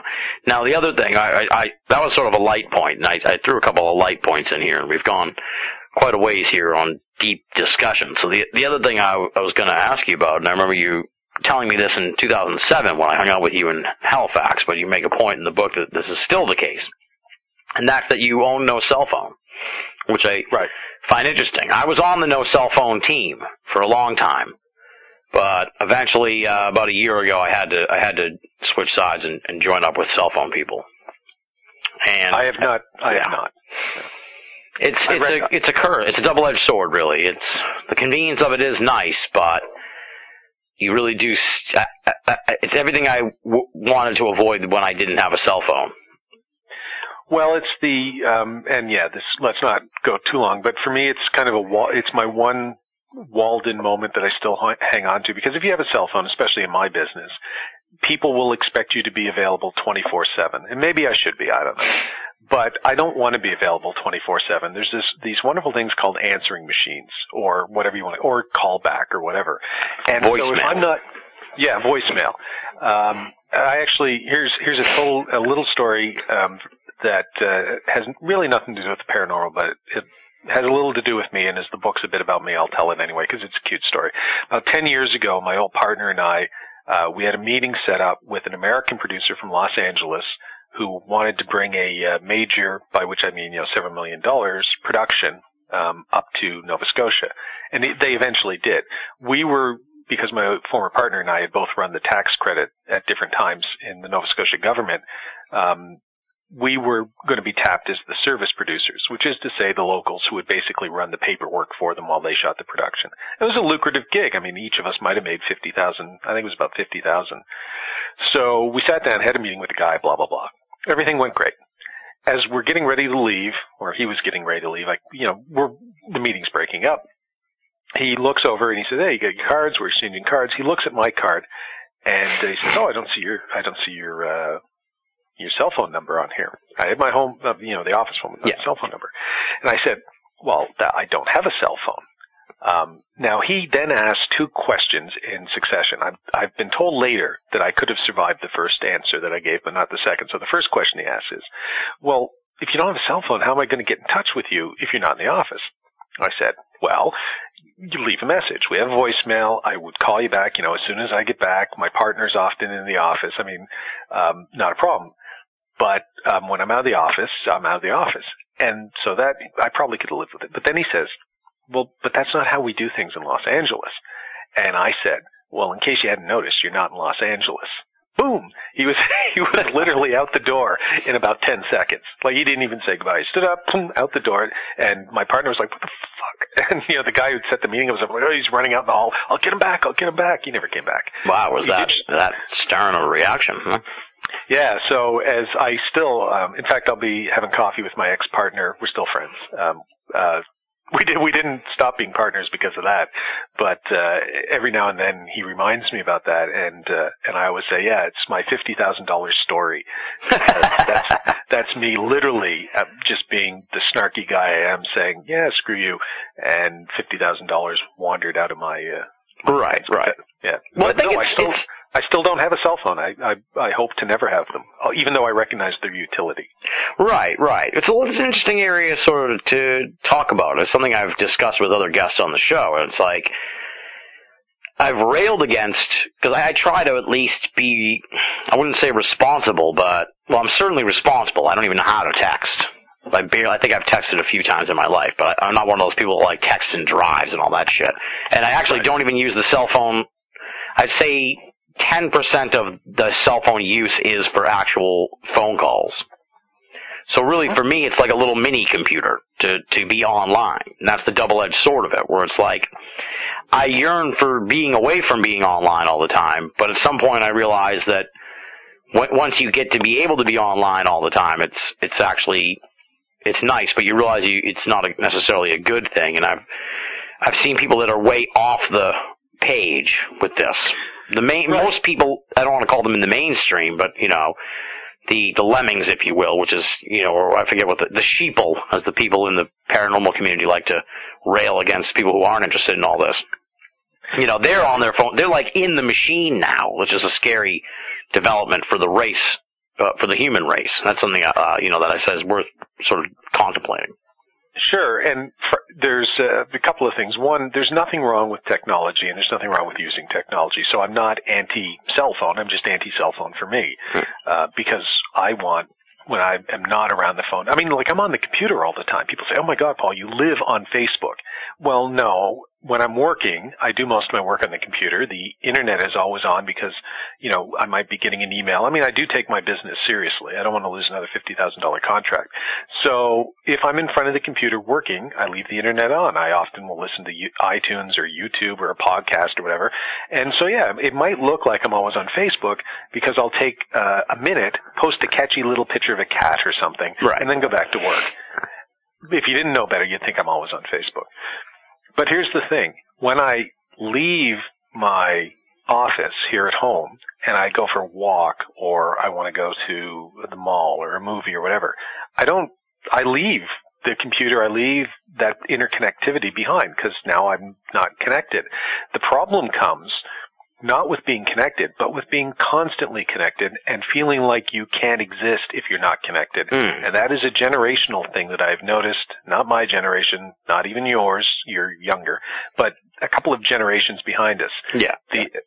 And now it's seeping up into adults where you can see, and I actually write about this in the book, in the, it's funny how we wind up there. I put a couple poems in the book in the chapter about the human condition. And, I was standing in a food court once a couple of years ago, in a shopping mall, just waiting for a friend of mine to finish shopping. And I just started observing people, which is, you know, what artists do, walking by. And virtually every single one of them was staring down at now this was around Christmas, was staring down at a cell phone or whatever you call them. You know, I still call them Palm Pilots. We're still too young to know how they. So here's a little poetry corner for Binnall of America because you brought this up, but this is apropos. So we wound up here by mistake, unless you planned this, in which case, good for you. Time stops by the third floor railing next to the food court. No real food actually served. As I endure the gray glop mush of mediocrity which passes for the human race these days, the screens of their BlackBerries, the only illumination they'll ever know. If they all dropped dead, no one would miss them, least of all themselves. An inconspicuously conspicuous mass of conspicuously inconspicuous consumerites. Legions of the lackluster for the new imperium. Mac always liked that poem. But that idea comes back to that idea of the human condition, that we're disconnected from the things that are important to us. So, in a way, and you know, we're all influenced by different things. I'm influenced a lot by science fiction because I like science fiction. I like all fiction. But I think science fiction says a lot to us, not necessarily about the future or these strange worlds we imagine, but it's designed to tell us about ourselves. Again, the artist using art as a way of a teaching point, if you will, while entertaining. So one of my favorite pieces of science fiction is Battlestar Galactica. Not the old series, although I have a soft spot for it, but the reimagined series that was out over the last few years. And at the end, so it's really, for television especially, it's really deep stuff. The kind of stuff that makes us think about who we are, relationship with technology. There's also a very strong spiritual element in it, even a religious element, but artificial life, all of that stuff. And at the end of it, though, here's what happens. And spoiler alert, if you haven't watched Battlestar Galactica, I'm about to tell you what happens at the end of the show. So the whole show? Yeah. Oh, God. All right. No, this won't take very long. No, I know. I've just never seen it. You're going to ruin it for me, but all right. Oh, well, if you haven't seen it by now, you're probably, I have the DVDs. I tried to get my brother to watch them. I tried to get my former fiance, who's still my best friend. I still live with her, to watch them. Neither one of them have watched them. Yeah, I've never gone on my way. I could probably watch it on Netflix if I wanted, but I don't. So, all right, go ahead and spoil it. So they've been fleeing from the Cylons for 4 years since the fall of humanity, since the Cylons destroyed almost all humans. And there's only about, at the end, 25,000 of them. So they've been fighting, and this technological society, and the Cylons are their creation. And finally they ally with some of these Cylons, who can resurrect themselves, so there's an element of reincarnation. Yeah. And they finally arrive at Earth. It's not the original Earth, but it's a different Earth. Long story, doesn't matter. And what it is our planet, this Earth. And it's set about 150,000 years in the past. So they get here 150,000 years ago. And they get down to the planet, and the survivors, there's about, maybe 25,000 of them. It's a highly advanced technological society. And they say, well, okay, here's what we're going to do. We'll map out a new city here. We can build here. We can rebuild, blah, blah, blah. And Lee Adama, who's the son of Admiral Adama, who's the leader of the fleet, he's become sort of the president of these colonies, the survivors of humanity, says, no. We're going to leave all of that behind. We are going to fly all of our ships into the sun, which is what they do. They set them on autopilot and fly. The entire fleet goes into the sun. They divorce themselves from technology, and they say, we're just going to start again. None of that matters. You know, we've been on the run from death for 4 years. Our entire civilization was destroyed through our own hubris in creating artificial life, all this stuff. Let's just get focused on living and being. He doesn't quite phrase it like that, but that's the point. And the older I get, I don't know when it happened, Tim, but the older I get, the more I become like Lee Adama. That all the things that, you know, I'm 45 now, almost 46. The things that I've done a lot of stuff. I've been to a lot of interesting places. I hope to go to a lot of interesting places and do interesting things in the future. But more and more, I joke with my dad. He thinks I'm joking, but I'm not. More and more, I envision a future where I pull a Lee Adama, a Battlestar Galactica, where I just say, you know what? There's a cabin in the woods with my name on it. I'm heading out, and I'm not coming back. I mean, I'll go into town to get supplies and stuff like that, but I just want to front the world in a more real way than all this technology. So I'm actually trying to leave. You know, I have a business to run. I have to deal with it. You sound like the Unabomber now, but you're getting scared. Well, no, that's bad. Yeah, well, you see, you're fleeing to a cabin in the woods to get away from technology, but you'll go into town every once again for supplies. It's exactly. It's really. Did I say fleeing? I shouldn't have said fleeing. I'm not fleeing. I would want to move into looking at things in a different way. At some point, you've done it. So it doesn't interest me. I watch less television than I used to. I could go down a whole range of things. Yeah. And, you know, it's great. I have nothing against that. It's the cell phone thing. I have nothing against cell phones. It's just not for me. And the older I get, the more I've done and put in my rearview mirror, the more I look forward to a time when I can just sit and be, as opposed to trying to, you know, move around and be what somebody else wants me to be, or be all these other things. And so I carve these moments out for myself. And that helped with writing the book. I mean, some of that sleeps into the book, this kind of looking at people who just walk around staring into their BlackBerries, and good for them, or whatever you call them, good for them. It's just, that's not what I want to do. And I don't think that's healthy. And that's not what technology should be about, because I know what most of them are looking at. I've seen the text that people send. They're not texting about important things like philosophy or any of that. No. It's base level shit, and you know, the way people write and everything. It's not good. It's not a good thing. Do you want Fruit Loops or Captain Crunch? I've actually heard that conversation. Now, my mom in the old days, when she would go shopping, she'd write out a list beforehand, and she'd go. And you know what? If she got there and she wasn't quite sure what maybe cereal Dad or the kids would want, she'd wing it. She'd make a call. Now, I actually heard somebody a couple of years ago call somebody up in the cereal section and, you know, hey, listen, I'm here. Do you want like Frosted Flakes, Fruit Loops, Captain Crunch, or what? You know, what was it you wanted? Like, I'm sure, because it's 30 cents less for that. I'm thinking, what the hell are you doing? This is not what cell phones were invented for. And then I thought, well, okay, maybe it is. Yeah, maybe it is. That's the weird part. Yeah. So but that's all part of the human condition. We can't divorce ourselves from technology. It's not possible, I don't think. But we need to control it. We need to never lose sight of being human. It's one of the areas where I disagreed with Mac. He looked forward to a post-human future where we would meld with machinery and all that sort of stuff. I'm not sure that I'm against it, but at the end of the day, I don't want to be a post-human. I just want to be a better human. And if technology can make us a better human, then I think that's a good thing. But if technology turns us into something else that we're not, if we become slaves to it, then I think that's a bad thing. And I look at technology now and I see us becoming slaves to it. And I don't even think we realize it. And we might not realize it until it's too late. Like the humans in Battlestar Galactica. Exactly, yeah. I don't know. Slaves, I don't know. Addicts, maybe. Well, yes, but addicts are slaves. I mean, I guess you're right. Yeah, I suppose. We're quibbling. Yeah, that's semantics. Yeah. But ultimately, and you're a willing slave. You've made, unlike somebody who comes to your village and takes you away to a different continent and makes you a slave, you've actually started drinking or using drugs or technology, and then you've taken yourself further and further and further. You've made yourself a slave to whatever it is. But it's the principle is the same. You know, rise up against whoever your evil master is, in this case you, and liberate yourself as much as you can. Have some self-awareness. Bingo. Exactly. I mean, weird. It does kind of sound quote new agey, but both you and I are talking. I actually sort of say that in the book. I say, yeah, I know all of this sounds new agey, but is that a bad thing? Because the alternative would be old agey, right? And if we think about it, what is the old age? What has it gotten us? Where has it taken us? Not to a good place, and not to a place that I think fulfills the ultimate potential that I see. This is the positive note that I see in humans, in humanity. Like you, I do believe that there is intrinsic goodness in us. I just think we've abdicated our responsibility for finding that goodness. And it hasn't helped that really bad humans, and there are a few, have made it harder for us. But we've moved ourselves away as a society from that. But I do see that we can move this new age. I'm all for it, because the old age hasn't worked out all that well. Indeed.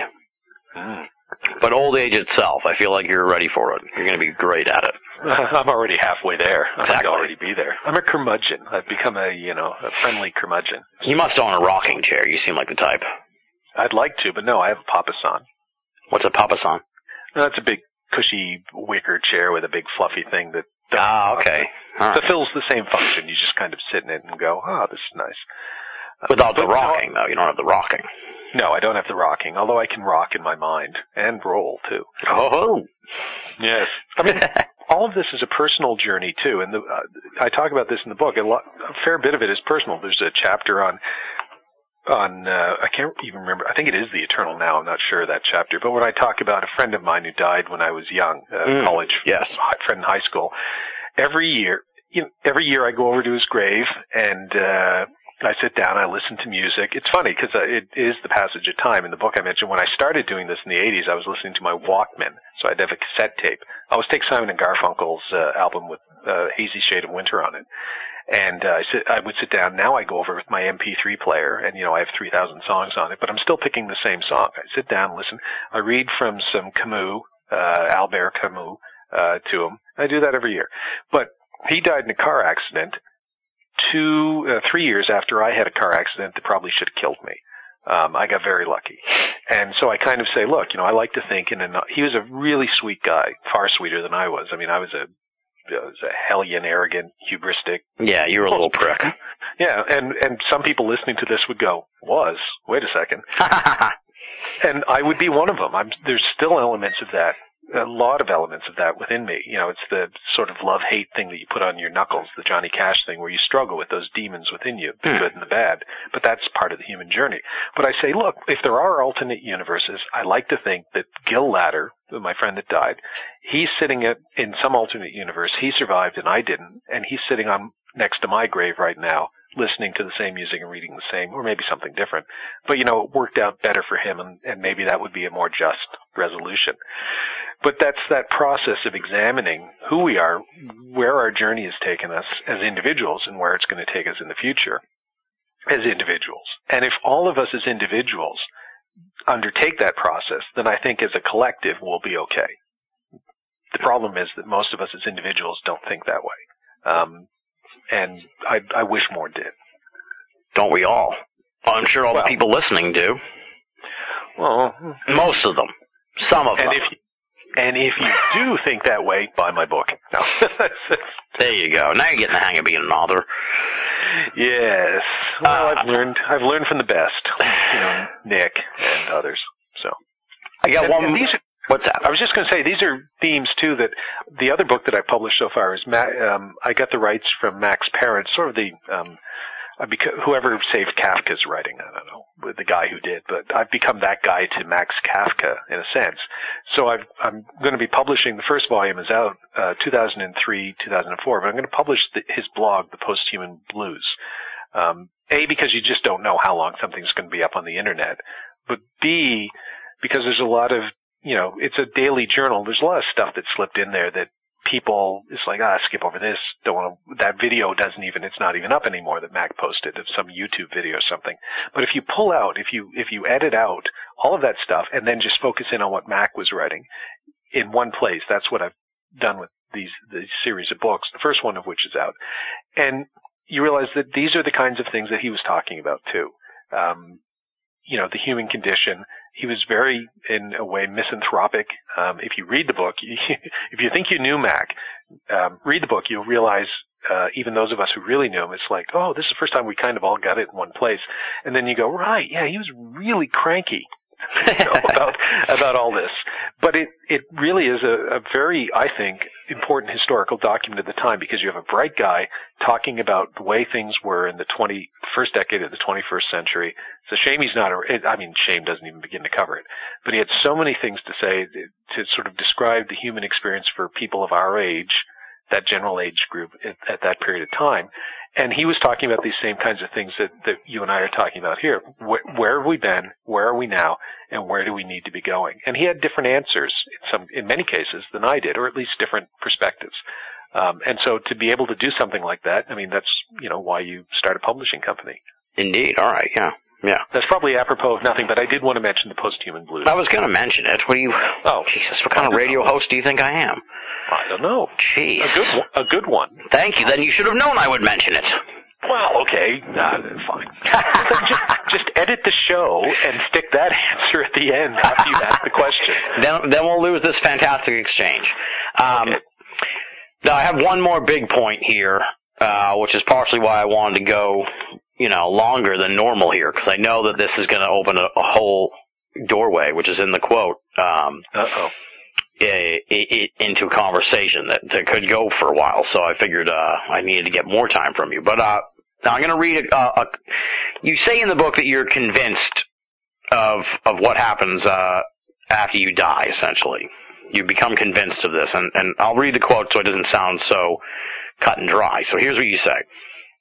Many people have described seeing the white light during what have become known as near-death experiences, where a sort of doorway opens that we can go through. This could well be the moment of transition to the next stage of our development, which I'm convinced would be a collective consciousness where we leave our individuality behind and become one with each other in a being that would be by its very nature empathic and therefore moral. I'm always struck, I guess you could say, by certainty in authors or in researchers, and I'm always weary of it, and it's just stood out to me because I don't think you really went sort of full bore on anything in the book beyond that, where you say you're convinced of something. So what makes you convinced of this? See, now I've actually got the book in front of me, and I do sort of, obviously I do remember that. I'm just trying to find it so that I can place it in the context. I know the chapter it's in too. I just can't find it. Oh well, because it would be easier to talk about it if I could actually find it. Tim, you're supposed to send me these questions first. I don't do that. No. Well, I don't know how certain I am. I mean, I put that forward as, if you read back further into that chapter, which I believe is the chapter on reincarnation, I'm pretty sure it is. It's like, well, okay, what happens to us after we die? It's on page 164, if that helps. Oh, thanks, man. That'll make it easier. 128, 208, 160. Oop, there we go. Sorry, folks. It's all right. Moment here. And I'm not even saying, oh, you're wrong, I disagree, or anything like that. I'm asking, what led you to become convinced? Well, okay, it's on page 164 of the version I sent you, but it's not on page 164 of the actual book. I must have renumbered the pages after I finished the draft I sent you. Anyway, I know what you're talking about. Well, if you look at it, sort of, let's assume that we die and there is something beyond death. So this is kind of how I come to the conclusion that I came to, which is the same kind of conclusion that I come to when I say that whatever they are, they're not here to do us harm, they're not here to ignore us. People might disagree with that, but here's the process I come to. Right. So there's something after death. Well, okay. Does Tim Binnall continue on as Tim Binnall after death? So basically it's just like you woke up in a different bed, but you're still you, and maybe you're wearing a different coat. But you're still this, and this is kind of, I think, how most people, certainly in the Western world, think about it. They say, oh, we'll meet Grandma and Grandpa and our brothers and sisters in heaven and all that sort of thing, and we'll basically just be ourselves, right? If you read DC Comics, when you see that all their characters eventually die and come back to life, it'd be like, oh look, here's Green Arrow. He's in heaven dressed as Green Arrow. And there's the Flash, who's also, I remember this issue. There's Green Lantern and the Flash. They're also in heaven, and they're still dressed like the Flash and Green. What the hell? That's. I don't even think they're trying to make a point here. They're taking this literally. Yeah. And that just, it's hard to explain. That just doesn't make any sense to me. What does make sense to me? Oh, I remember. I'm trying to remember all this. I sort of remember how I came to this. When I was at the lecture by Michio Kaku, which I talked about in the first chapter, and he was describing communication in email and how basically email was created by the military to sort of compartmentalize various aspects of communication, then can all be reassembled later. I've done terrible disservice to that, but I'm much more coherent in the book because I literally quote from him. So there you go. Yeah. Well, then I said, well, wait a second now. What if we are the information in sort of a meta sense here? So his example of the email, which he was using in a different context, I said, well, wait, let's look at ourselves as the information. We're the information. We're all constituent parts of one whole message. So Tim Binnall is a teeny little piece of that part. Paul Kimmel's a little piece of that part. Greg Bishop, Chris McBride, and who's somebody I mentioned in the book that both you and I know, we're all, for good or ill, pieces of that email, if you will, that cosmic email. Right. Well, right. So when we die, that's the email being I'm talking about death as an email. That's the D-mail, the death mail. Yeah, that's the D-mail. There you go, yeah. Being reassembled. And so I talk about reincarnation, about how I think we can come back and forth, live different lives, live different experiences. Maybe we're bats. Maybe we come back as paramecium to get the full range of possible experience. And then when that's all done, it's like the old Star Trek episode in Voyager where they go to the Q continuum and Q says, look, we're immortal. I've been the dog. I've been the scarecrow. I've been the door. I've been everything. When that's all over, well, okay, what's left? And that's when you reintegrate to the whole, and you become part, you realize, hey, I'm going back to the message. And then it gets really, I don't even talk about that. What happens after that, I don't know.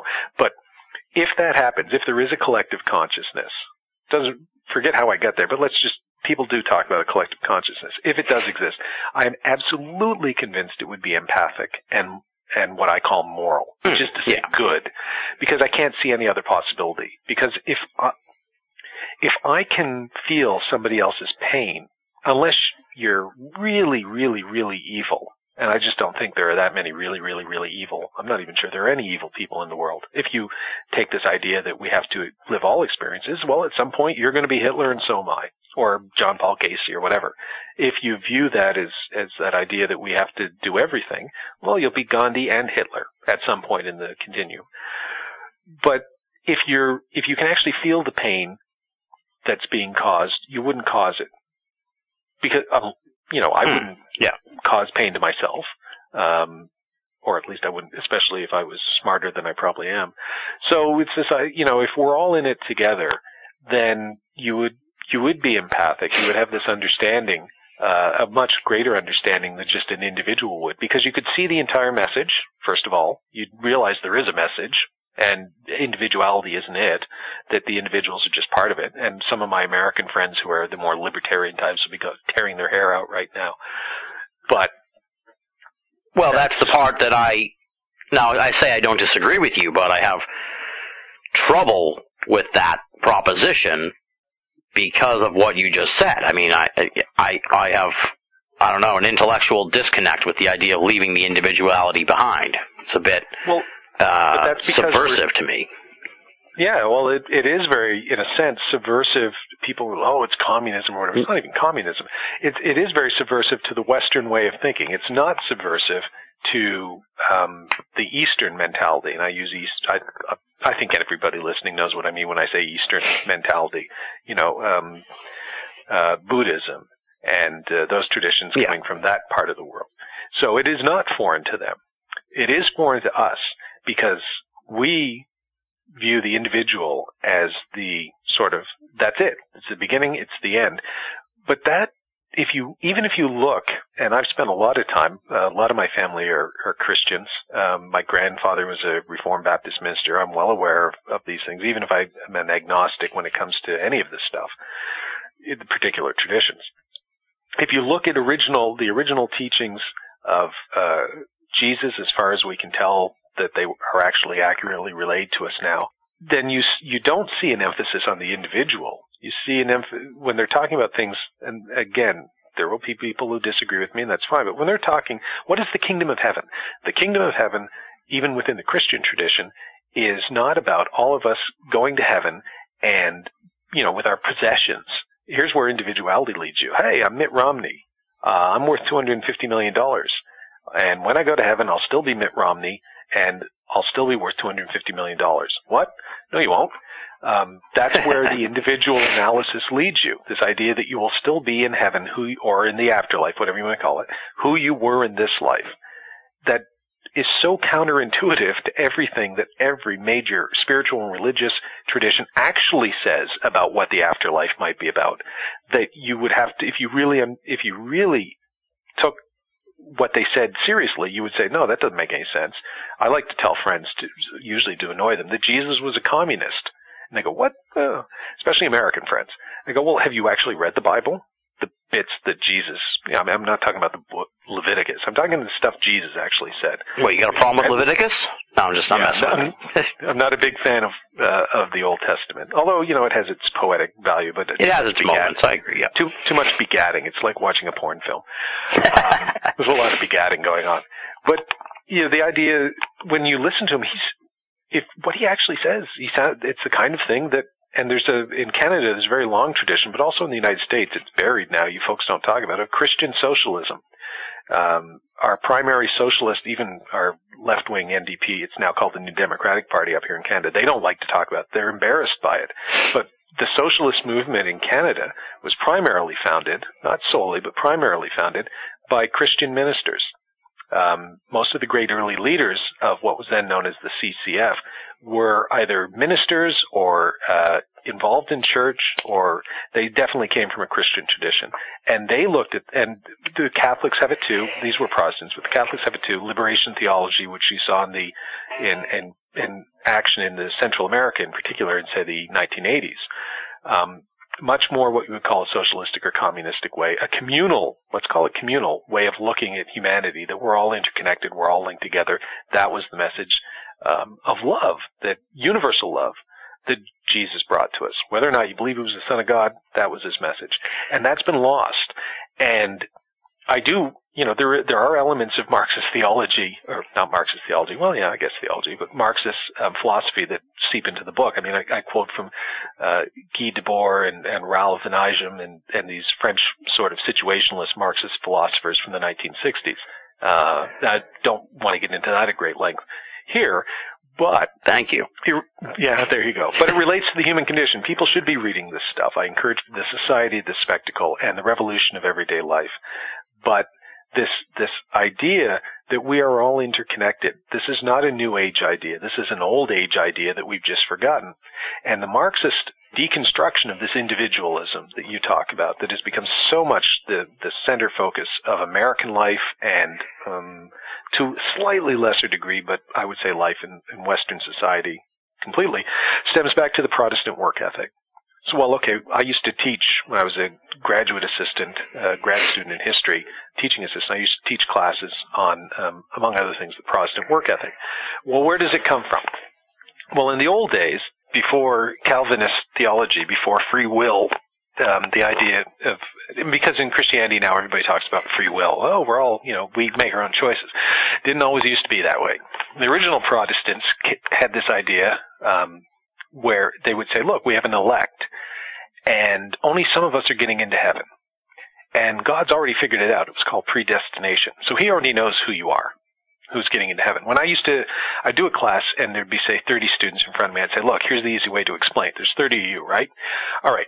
You guys move your desk a little to the left. Okay. Keep moving. You two stay where you are. Okay. And so there's 28 of you over here, and there's 2 of you over here.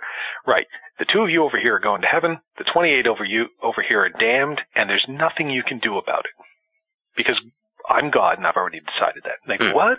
I say, that's the way it used to be. But here's what that would lead to. You guys, now put your desk back.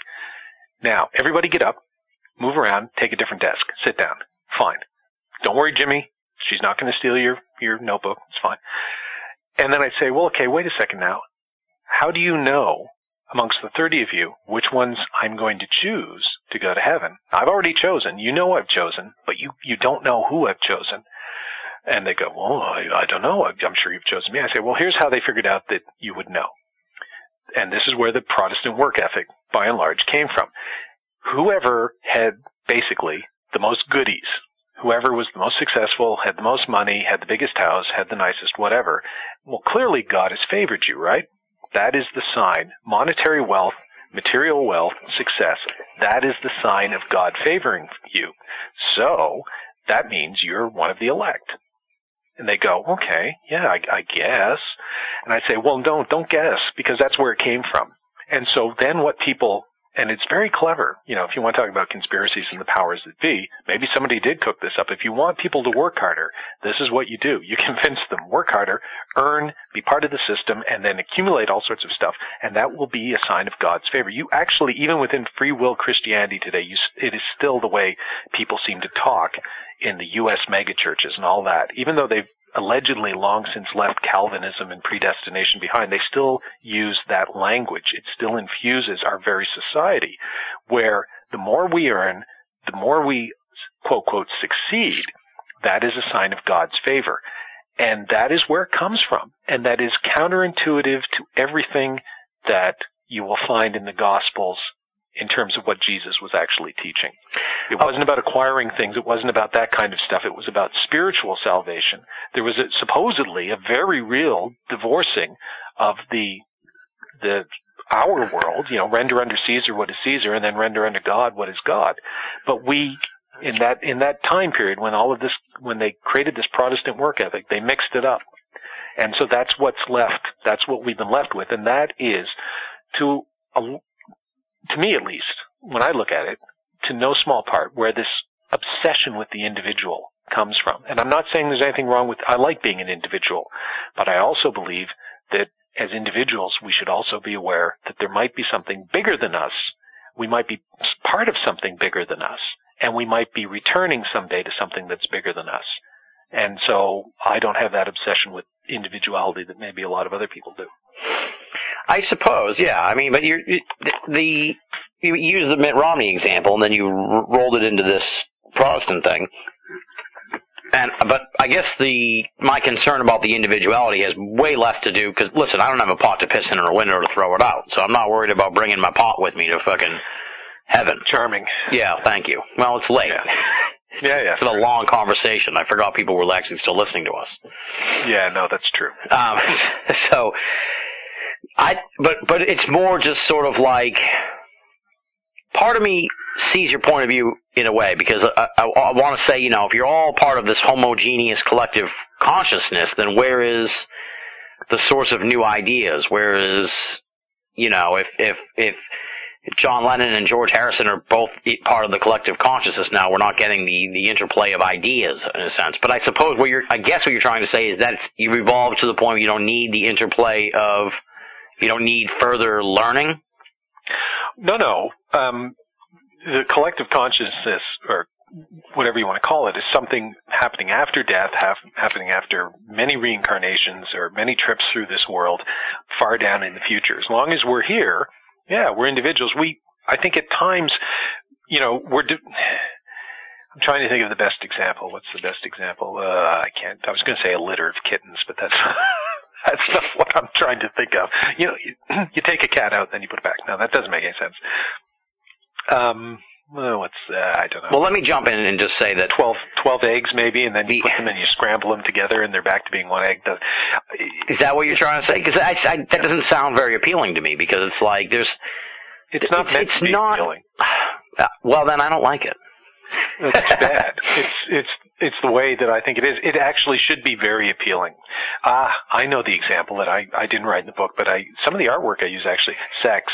There we go. At the end of the day, if you want to make something appealing, bring it down to sex, because that'll work for everyone. So, here's how I would explain it, I guess. Let's assume that you can distill all of humanity to two people. Let's assume one of them is Tim Binnall, and let's assume one of them is Jessica Alba. I don't know. I'm just going to pick somebody. All right, I'll take it. I'll take it. You would probably consider her hot. Fine. So that's it. That's humanity. Now, Tim Binnall has two choices. Tim Binnall can remain an individual by himself, or Tim Binnall can choose to join with the rest of humanity. That's now, Jessica Alba? Yeah. Okay. Because that's a good thing. The rest of humanity is a good thing. All right. And you can experience so much more when you join with Jessica, the rest of humanity, Alba, or Paulina Puritzikova, or whoever. Who's Tom Brady married to? Gisele Bundchen? I like Kate Upton myself. That would be my woman du jour right now. Mine would be Melanie Griffith from the Something Wild film days, but that's very 1980s, so nobody would get that. But this idea, I don't understand why people, I do understand it, but I don't understand it at the same time. It's just like people tell you it's bad to join, that you would be losing your individuality. Let me try this. That you would be losing your individuality. I don't see it that way. I see it as enhancing your being. Let's call it that. So you're adding, by rejoining, let's call it the collective, if you were to rejoin the collective, you would be bringing your own experiences, which could have happened over many different lifetimes, and enhancing the collective. Whereas by joining the collective, you now have access to everybody else's experiences too. So it's like going into a library. Yeah. I've written one book.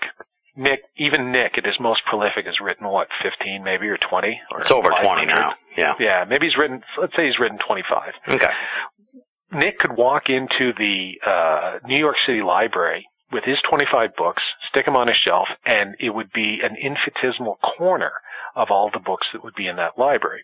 So if you're Nick, what are you going to do? Just take your 25 books and say, well, that's it. I only care about my 25 books. No. You want to read as many, because you can learn things from all these other books, but you have to go to the library, or you have to, take the online, you have to make an effort. So call it a library, or call it having sex with Jessica Alba, or whatever. But it's joining. There is nothing wrong with joining. There's nothing wrong with being part of something bigger than just yourself. And to me, that does not mean you are losing your individuality, which is not what I was trying to say, but it means you are enhancing your individuality, your being. And I think, again, like the whole science versus spirituality thing, the two are not mutually incompatible. But people don't like, certain people, the powers that be, shall we call it, don't like the idea of people thinking about the greater good, the commonweal, things beyond just themselves, for a whole host of reasons, not the least of which is they might actually start questioning, hey, what the hell are you doing to the greater good, the commonweal, the human condition? These things don't make sense. This obsession with wealth, this obsession with material goods, this obsession with all of these sort of peripheral things, we need to think of, and no. We don't want that, because we really are selfish, greedy people. So they like it when you think as individuals, to the exclusion of thinking to thinking that you can only be an individual. You can't be part of something bigger. It boggles my mind, Tim, when I hear people rail against government. And they say government is evil. Well, first of all, government's like science. It's not a Cthulhu-like monster hiding over our heads. It's a collection of people and interests and stuff. They go, government is evil, and it crushes the rights of the individual and blah blah blah blah blah. And I just sit back and I go, do you understand what government is? It's us. We're government. People, it's not this mythical entity. It's people coming together. Right. And when people come together, they can do bad things and they can do good things. But it's nothing to be afraid of. It's not the enemy, because if you say government is the enemy, then we are the enemy because we are the government. And if you're not part of it, if you've divorced yourself from that, well, that's on you. Because, if you look and you say, well, it's doing things that I don't want it to do. Well, really, yeah, that's because you're not participating. You just stand back and go, blah. So when I talk about this collective consciousness, I've just compared the ultimate in human achievement beyond death to the American government, but there you go. Right. And I think, we can maybe find some common ground here on our points of view, because You use the example of Nick at the New York Public Library. I guess what concerns me about the collective consciousness concept, but by your example, maybe you're leaving a loophole that will make me feel better, is that you're saying Nick, in this instance, as an example, still retains... I guess I'm not even concerned about individuality as much as personality. Do you know what I mean? It's like I don't want to die and join up with this collective consciousness and lose perspective, if you will. Yeah, I can't make that any better for you, Tim, because what is your personality? Your personality is, okay, who are you? How old are you now, Tim? 33? 33, fine. So you're 33, I'm 46. Who are you now? You're the 33-year-old Tim Binnall. Is that the same Tim Binnall, personality-wise, as the 5-year-old Tim Binnall, the 10, 15, 20-year-old, as the 80-year-old Tim Binnall will hopefully be? It's not. It is you at a moment of time. At 45, I'm not quite 46. If I was to travel back in time, and I talk about this in a roundabout way in the book, if I was to go back to that 20-year-old me who existed 25 years ago, I'm not sure that me would recognize this me. I'm not even sure. I mean, physically, obviously, I'm the same. I've aged, but this is the same body. It's just older. But what's inside it? I'm not that person anymore. I am the accumulation of a series of events and experiences that has changed me and will continue to change me as long as I live.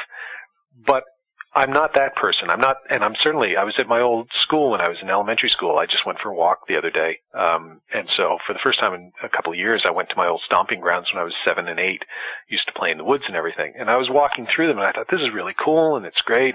But I thought about who I was back then, and I am so far from who that person was. All right. Well, maybe a better word instead of personality would be sentience. Well, yeah, I don't think we would ever lose our sentience, although... Then I feel better, okay. Then I'll join up. I think when you say sentience, you're still trying to, like, who is Tim Binnall? If you live to be, say you live to be 100, let's just, because I think the math is easy. How many days would that be? 100 by 365. Can you do the math? That's 36,500 days, right? Or is that, yeah. Plus leap years, but go on. Sure. Let's just say you live to be 36,000 days long. Well, you know how many Tim Binnalls there are? There's 36,000 of them. And even within those 36,000 days, you know, you can do the math on the minutes and seconds. Right. Every second there's a different you, in a very infinitesimal sort of way. But if you want to look at it in a more macro way, let's just say every day there's a different you. And that you is different than the one who existed the day before, and it's different than the one that existed the day after. So every day, in a sense, Tim Binnall is joining a collective consciousness. You know what that collective consciousness is? Tim Binnall. So you're joining all the individuals that you've been in every day of your life is joining, each day you join the Tim Binnall collective consciousness. And then the next day, when you wake up, assuming you actually sleep, when you wake up, you're a new Tim Binnall. And you build again on the Tim Binnall that existed before. All right. And you talk about personality. It gets into memory. How much of your childhood can you actually remember? Most of us can't remember very much. We remember certain incidents, things that for good or ill will stick out. Right. But by and large, most of it is lost to us. Well, that Paul Kimball or that Tim Binnall is, for all intents and purposes, dead. And there's this one that's living now. A little bit of that old one has survived, but this is a new one. Well, to me, that's sort of what death and potentially moving to this collective consciousness would be like. A lot of what we think we are now, we would leave behind, but we would gain so much more, that it would be just like waking up to a new day. All right. There's some very new agey stuff that I'm pretty sure most people who know me would never have expected to hear from me. But well, I'm glad I asked. I'm glad I said we needed more time because that whole line of conversation took like a half hour. Yeah, well, yeah. Like I said, I ramble, man, but that's what it all is to me. It's like a beat novel where it really is, you know, you just kind of ramble, you do these thought experiments, these stream of consciousness things, and who knows where it's going to take you. But just the act of doing it, I sort of write in the book, the journey is the destination. I really do believe that. So many people are focused on getting somewhere. I'm just focused on getting on the road, and I have no idea where I'm going to wind up. I don't have a destination in mind, but I just kind of hope that the trip and so far it has been, is interesting and enlightening, and in and of itself, the trip is worthwhile no matter where you wind up. So if at the end of the day there's nothing after we die, like literally the computer turns off and you're done, well then I'll be no worse off than when I was born, because I can't remember anything before birth. I can barely remember anything before, yesterday. So the older I get, the more true that is. So I'm not too worried about what happens after death, but I like to think that, maybe I continue on. But if I don't, then it's been a good trip. All right. So well, that's a good note to sort of segue here into the closing moments. Where can folks get the books? Do you have a preference for where they get the books? I know you've self-published this, so it's sometimes that can be the difference between quite a bit of money between where, if somebody gets it on Amazon, next thing you know, you're only getting a different percentage than if they just bought it through your website. So what's the best way for people to get it? Honestly, whatever's the easiest way for them to get it. So I'm not terribly concerned about. Yeah, okay. No, don't do that. The easiest way that they can legitimately pay for it under the legal commercial regime that we have created for ourselves, which I have to live in. So exactly. You can get it from Amazon. You can get it if you go to my company's website, redstarfilmtv.com. Go to the Red Star Books section. You can buy it from there, from our storefront. It'll be available. I've just signed an agreement with a major European ebook sort of on electronic distribution company, so all of my books will be available eventually, despite the fact I hate ebooks. But personally I hate them, but I recognize a lot of people like them. So sometime in early 2013, both my book and the first volume of the Posthuman Blues will be available in ebook, and that's my plan. For any book that my company releases, it'll have an initial print run of anywhere from a day to a year, however long I want to just keep it in print, but then it'll go into electronic format on wider distribution. So nice. It's my little, it's my old school thing. I believe books should be held in your hand and you should turn pages, like paper. But I also understand that that's not the way the world is trending, so, you gotta keep up with the times. In most ways.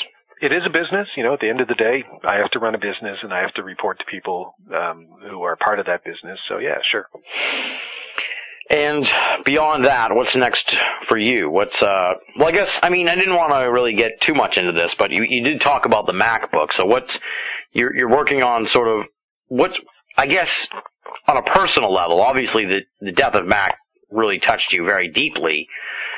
I mean, what is it like to sort of be, and you've taken on the role of sort of his intellectual caretaker, if you will.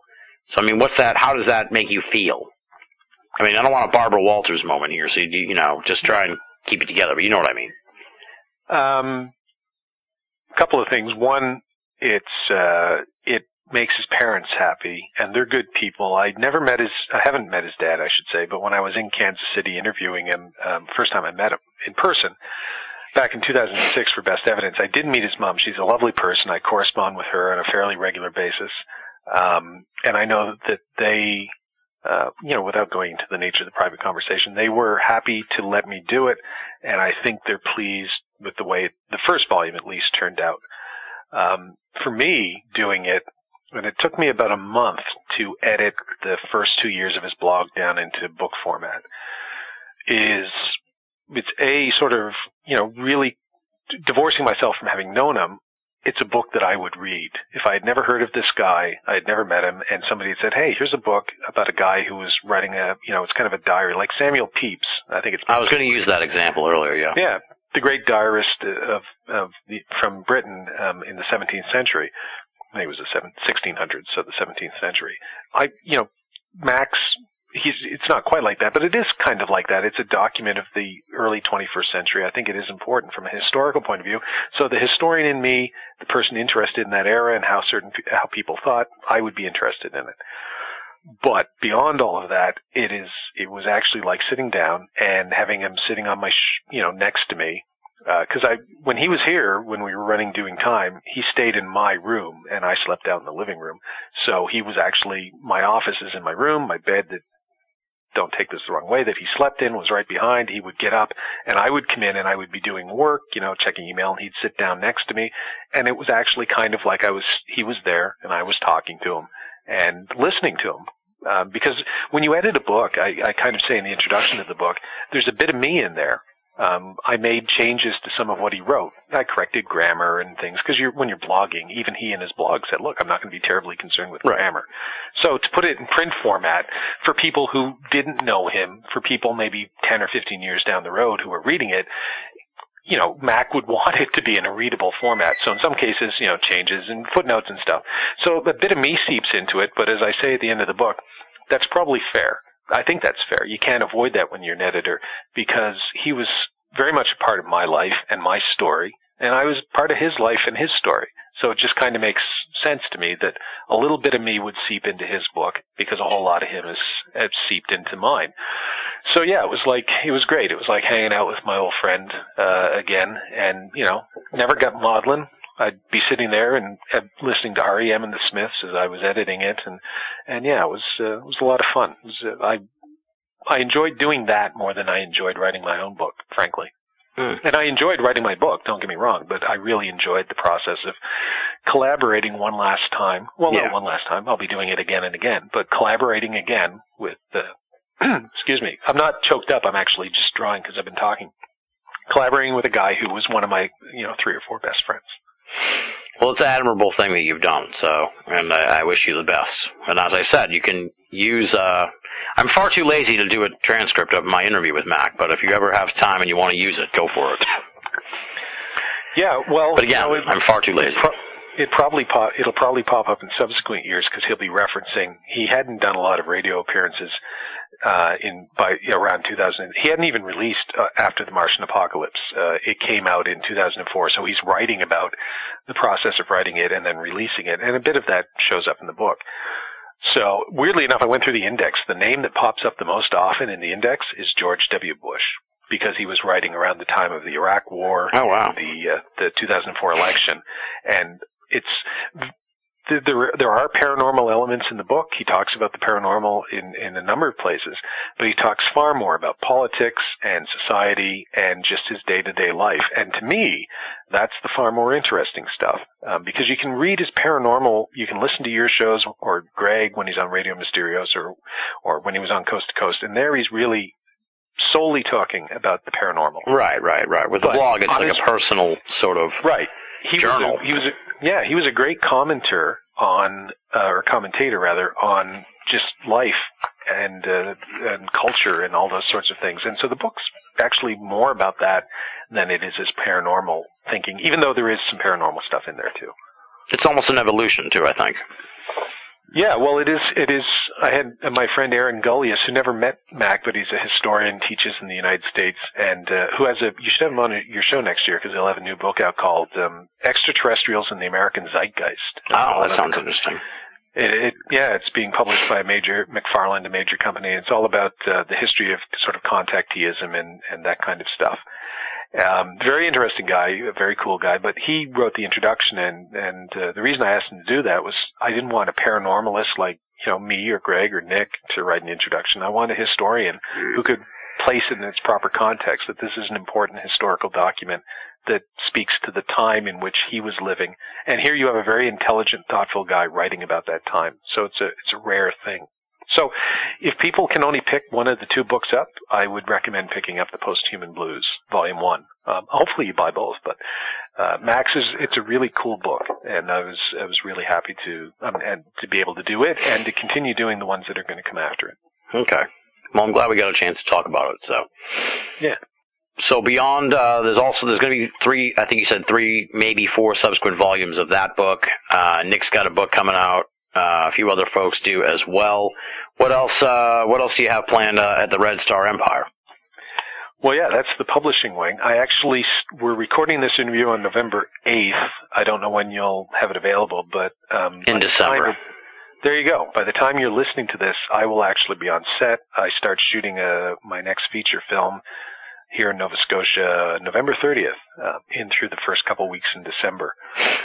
So, a film called Damnation, which we have my British partners are distributing it and executive producing it, and it's the lead-in. It's sort of the project that keeps me sort of creatively busy until I do a much larger feature film next year called Rubicon, which they're also partners on. Nice. So, yeah, I've moved away. The only documentary that I'm still looking at doing is Beyond Best Evidence. I will do that. I do intend to do that. Tim is a part of it when I finally get it off the ground, hopefully next year. And for the folks who donated, we don't want them to think that they're assholes or anything. The money is safely in something, right? Yes. And actually one of the perks for donating to the film, if you reached a certain level, was, weirdly enough, you would get a copy of my as-yet-to-be-written book, The Other Side of Truth. As it turns out, I finished the book before I finished the film. So I will be sending out sometime before the end of the year, because I have a list of, I think it was 18 or 19 people who donated, maybe 20. I have a list of those people. They'll be getting dirty dozen. Yeah, they'll be getting a copy of the book before they get a copy of the film.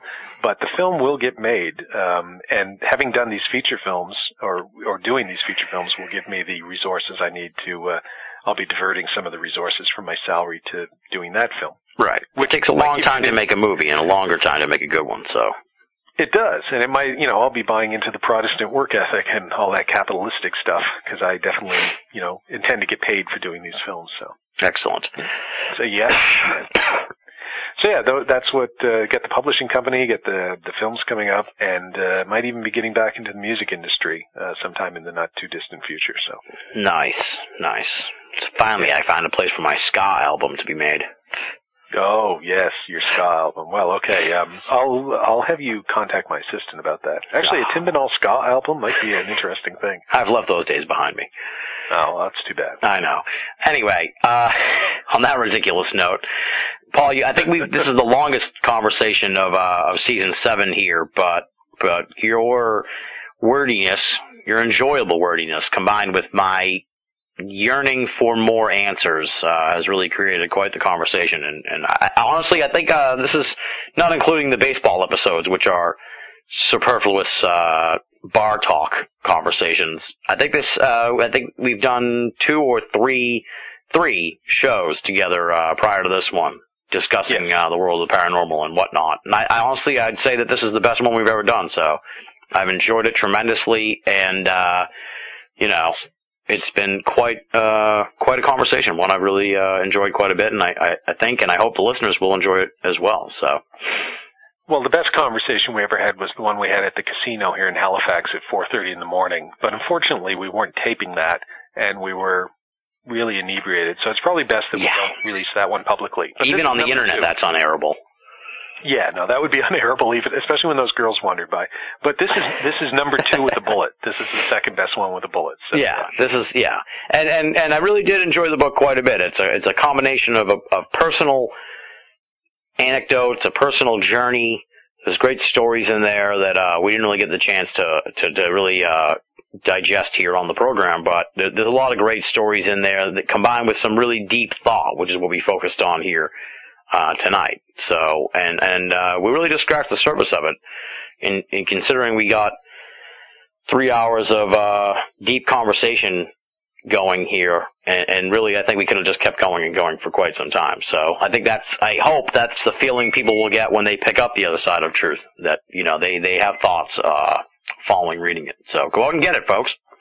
Hope so. Like I said, all I want to do is ask questions, and people encourage them to find their own answers. So in my own way, given my thesis, I'm, the advanced non-human intelligence, fulfilling the same function. We should all be asking questions, and then everybody can find their own answers. So, yeah, thanks for having me on, Tim. It's always a pleasure.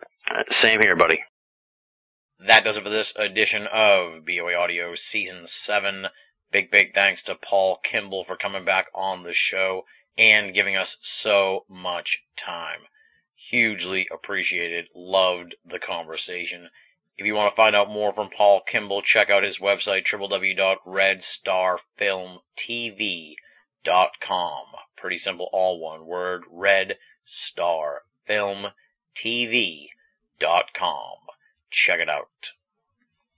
Moving right along now, it's time for BOA Audio listener feedback, and we've got 2 emails here in the mailbag, so let's dig on in.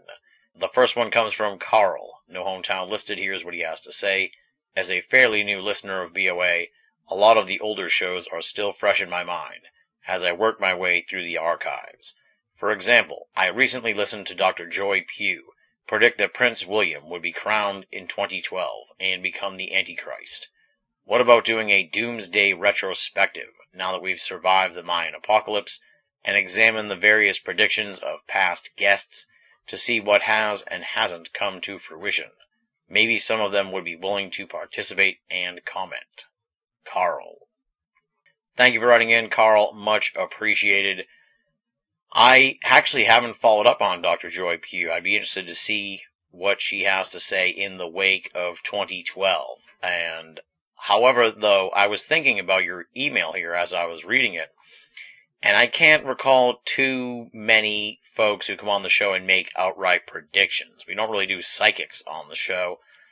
And even the conspiracy theorists and ufologists, most of the guests on the program really have shied away sort of from making any kind of definitive prediction, except for Dr. Joy Pugh. And I really can't say with 100% certainty that she said 2012 would be the big date, although it does sound familiar. Nonetheless, I would definitely be interested in doing a program like that with some of these guests if we had a whole bunch of folks who made predictions. So, I don't know. And I'm inherently lazy, so I cannot go back and look to see who else we could put on this doomsday retrospective. It's definitely something that might be the seed for a different evolution of that concept down the line, but I definitely like the idea, and I certainly want to check out Dr. Joy Pugh's work right now. So literally, as I shut off the recorder here, taping the end cap, I'll be checking out Dr. Joy Pugh's website as this episode is uploading to see what she has had to say here in 2013. Our next email comes from Sharon Hill, editor of Doubtful News, and here's what she has to say. I heard on the Year in Review that you covered several stories that we also covered on Doubtful News, specifically the Baltic UFO and Mokele Mbembe expedition. I typically follow through on the stories to their ends if I can. You may be interested in these updates. And then there are a pair of links to updates on those stories. Followed by, I'm interested to know what you think of Doubtful News as a science-based source of weird news. Thanks, Sharon Hill, editor, Doubtful News.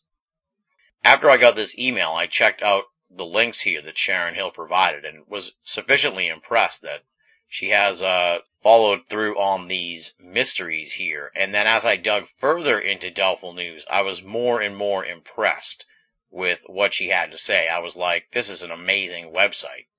And I actually was going to feature this email on the last edition of BOA Audio in the listener feedback portion of the program, but something crazy happened, folks. Something wild happened. I'm going to pull a Lost move on you here now, because I was so impressed with DoubtfulNews.com and Sharon Hill's work there at that website, and looked further into her stuff and found out that she is a major player in the world of skepticism and the skeptic community, and I was completely blown away.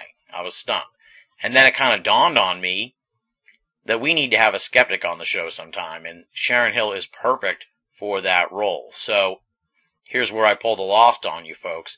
Next time on BOA Audio, our guest is Sharon Hill, the editor of Doubtful News. And we're going to delve into the world of skepticism and the ongoing battle between skeptics and the paranormal, and trying to figure out if we can find a bridge between the two camps. Sharon actually told me in the conversation, which we taped last night, that she writes to paranormal sites all the time and is constantly ignored by them. But as soon as I saw her email and checked out her website, I was like, we have got to get this lady on the show. This is tremendous. So just one instance of how listener feedback can actually turn into a whole new edition of the program. It's not just listeners who write in with guest suggestions. It's also researchers and writers who have something to say, and then I take a further look at their stuff, and I'm like, wow, we need to bring them on to Banal of America. And once again, it's happened here with Sharon Hill. I'll talk a little bit more about it at the end of the program. I kind of just want to do a little twist here in listener feedback, do something a little bit different, pull a fast one on you by reading an email and then revealing that that person will be on the show. those are the two emails here this week for listener feedback. But before we wrap up this segment, of course, it's time for an update on the BOA Facebook page. We have gotten stuck, folks. We're stuck at 898. And I think it is the promise of the shout-out at the end of the show. So in order to break this logjam, I think someone's afraid to be number 899. They're going to wait. There's people waiting it out. Or I'm just crazy paranoid.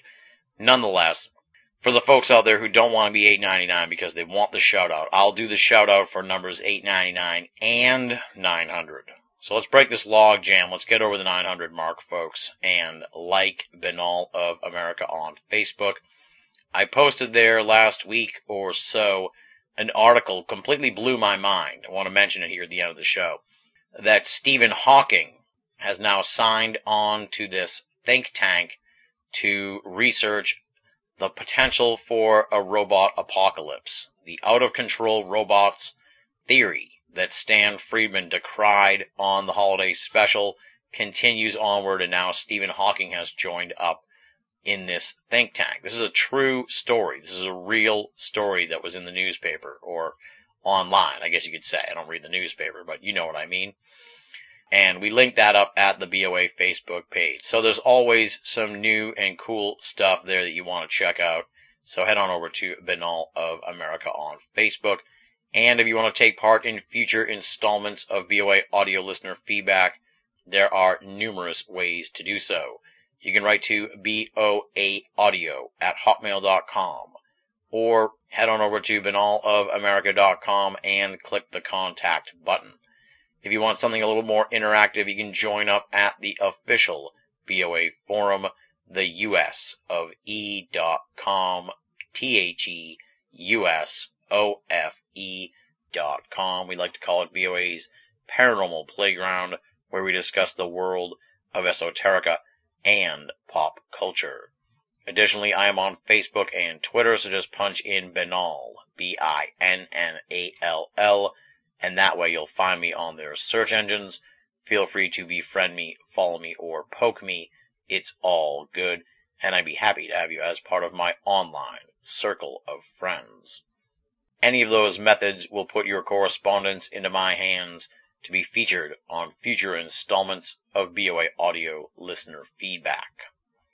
Up next, please allow me to thank the outstanding and esteemed BOA staff, Leslie, Chiron, Regan Lee, Joe V, Tina Senna, Richard Thomas, Marla Pena, Bruce Priddy, Tony Morrill, and our webmaster, Jeremy Boston.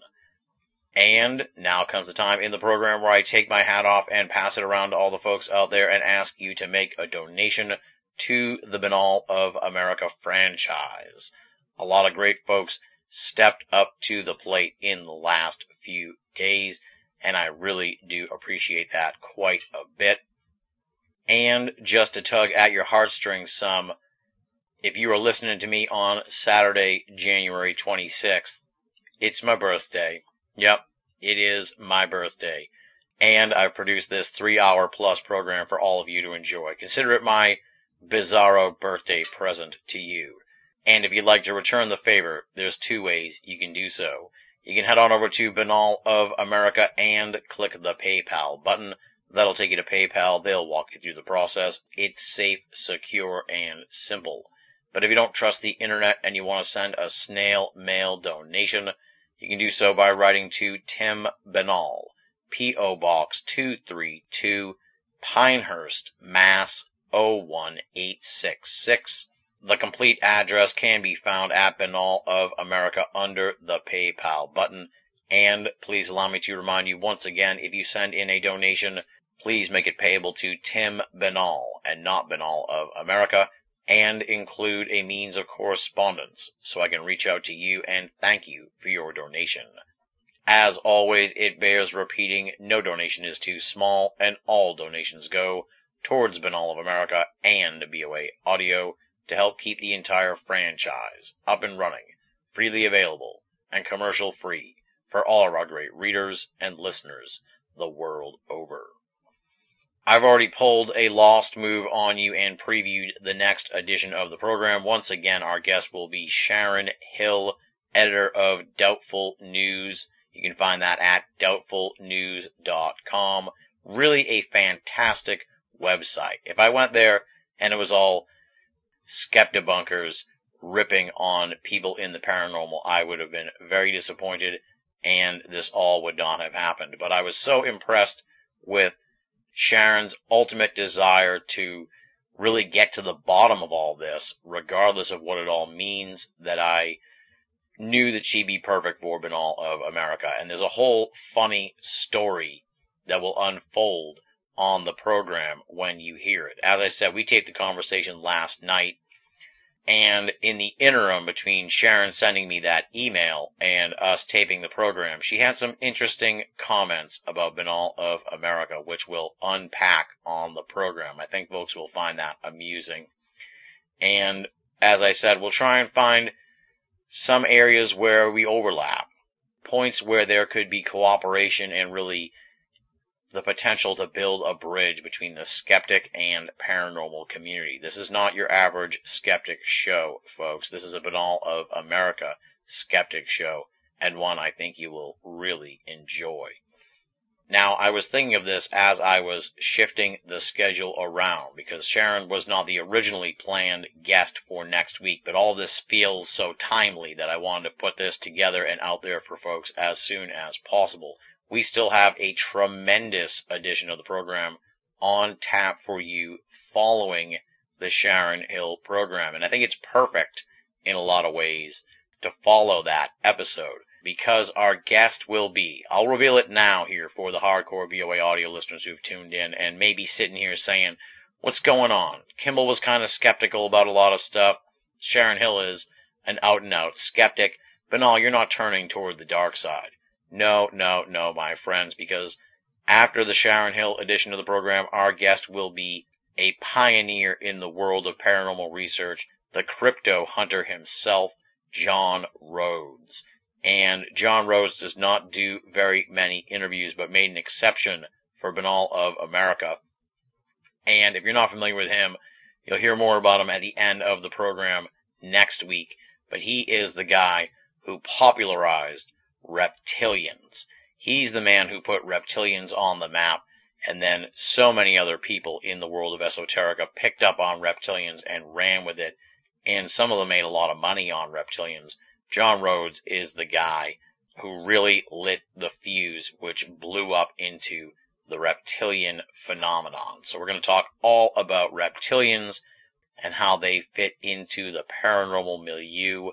It is really one for the books and is, I think, a classic edition of the program. So believe me, my friends, we have not turned our back on our paranormal roots. We just keep adding to the bouillabaisse of esoterica here on BOA Audio. Stay tuned, my friends. And on that note, we close the book on this edition of the program. Big thanks once again to Paul Kimball for coming on the show.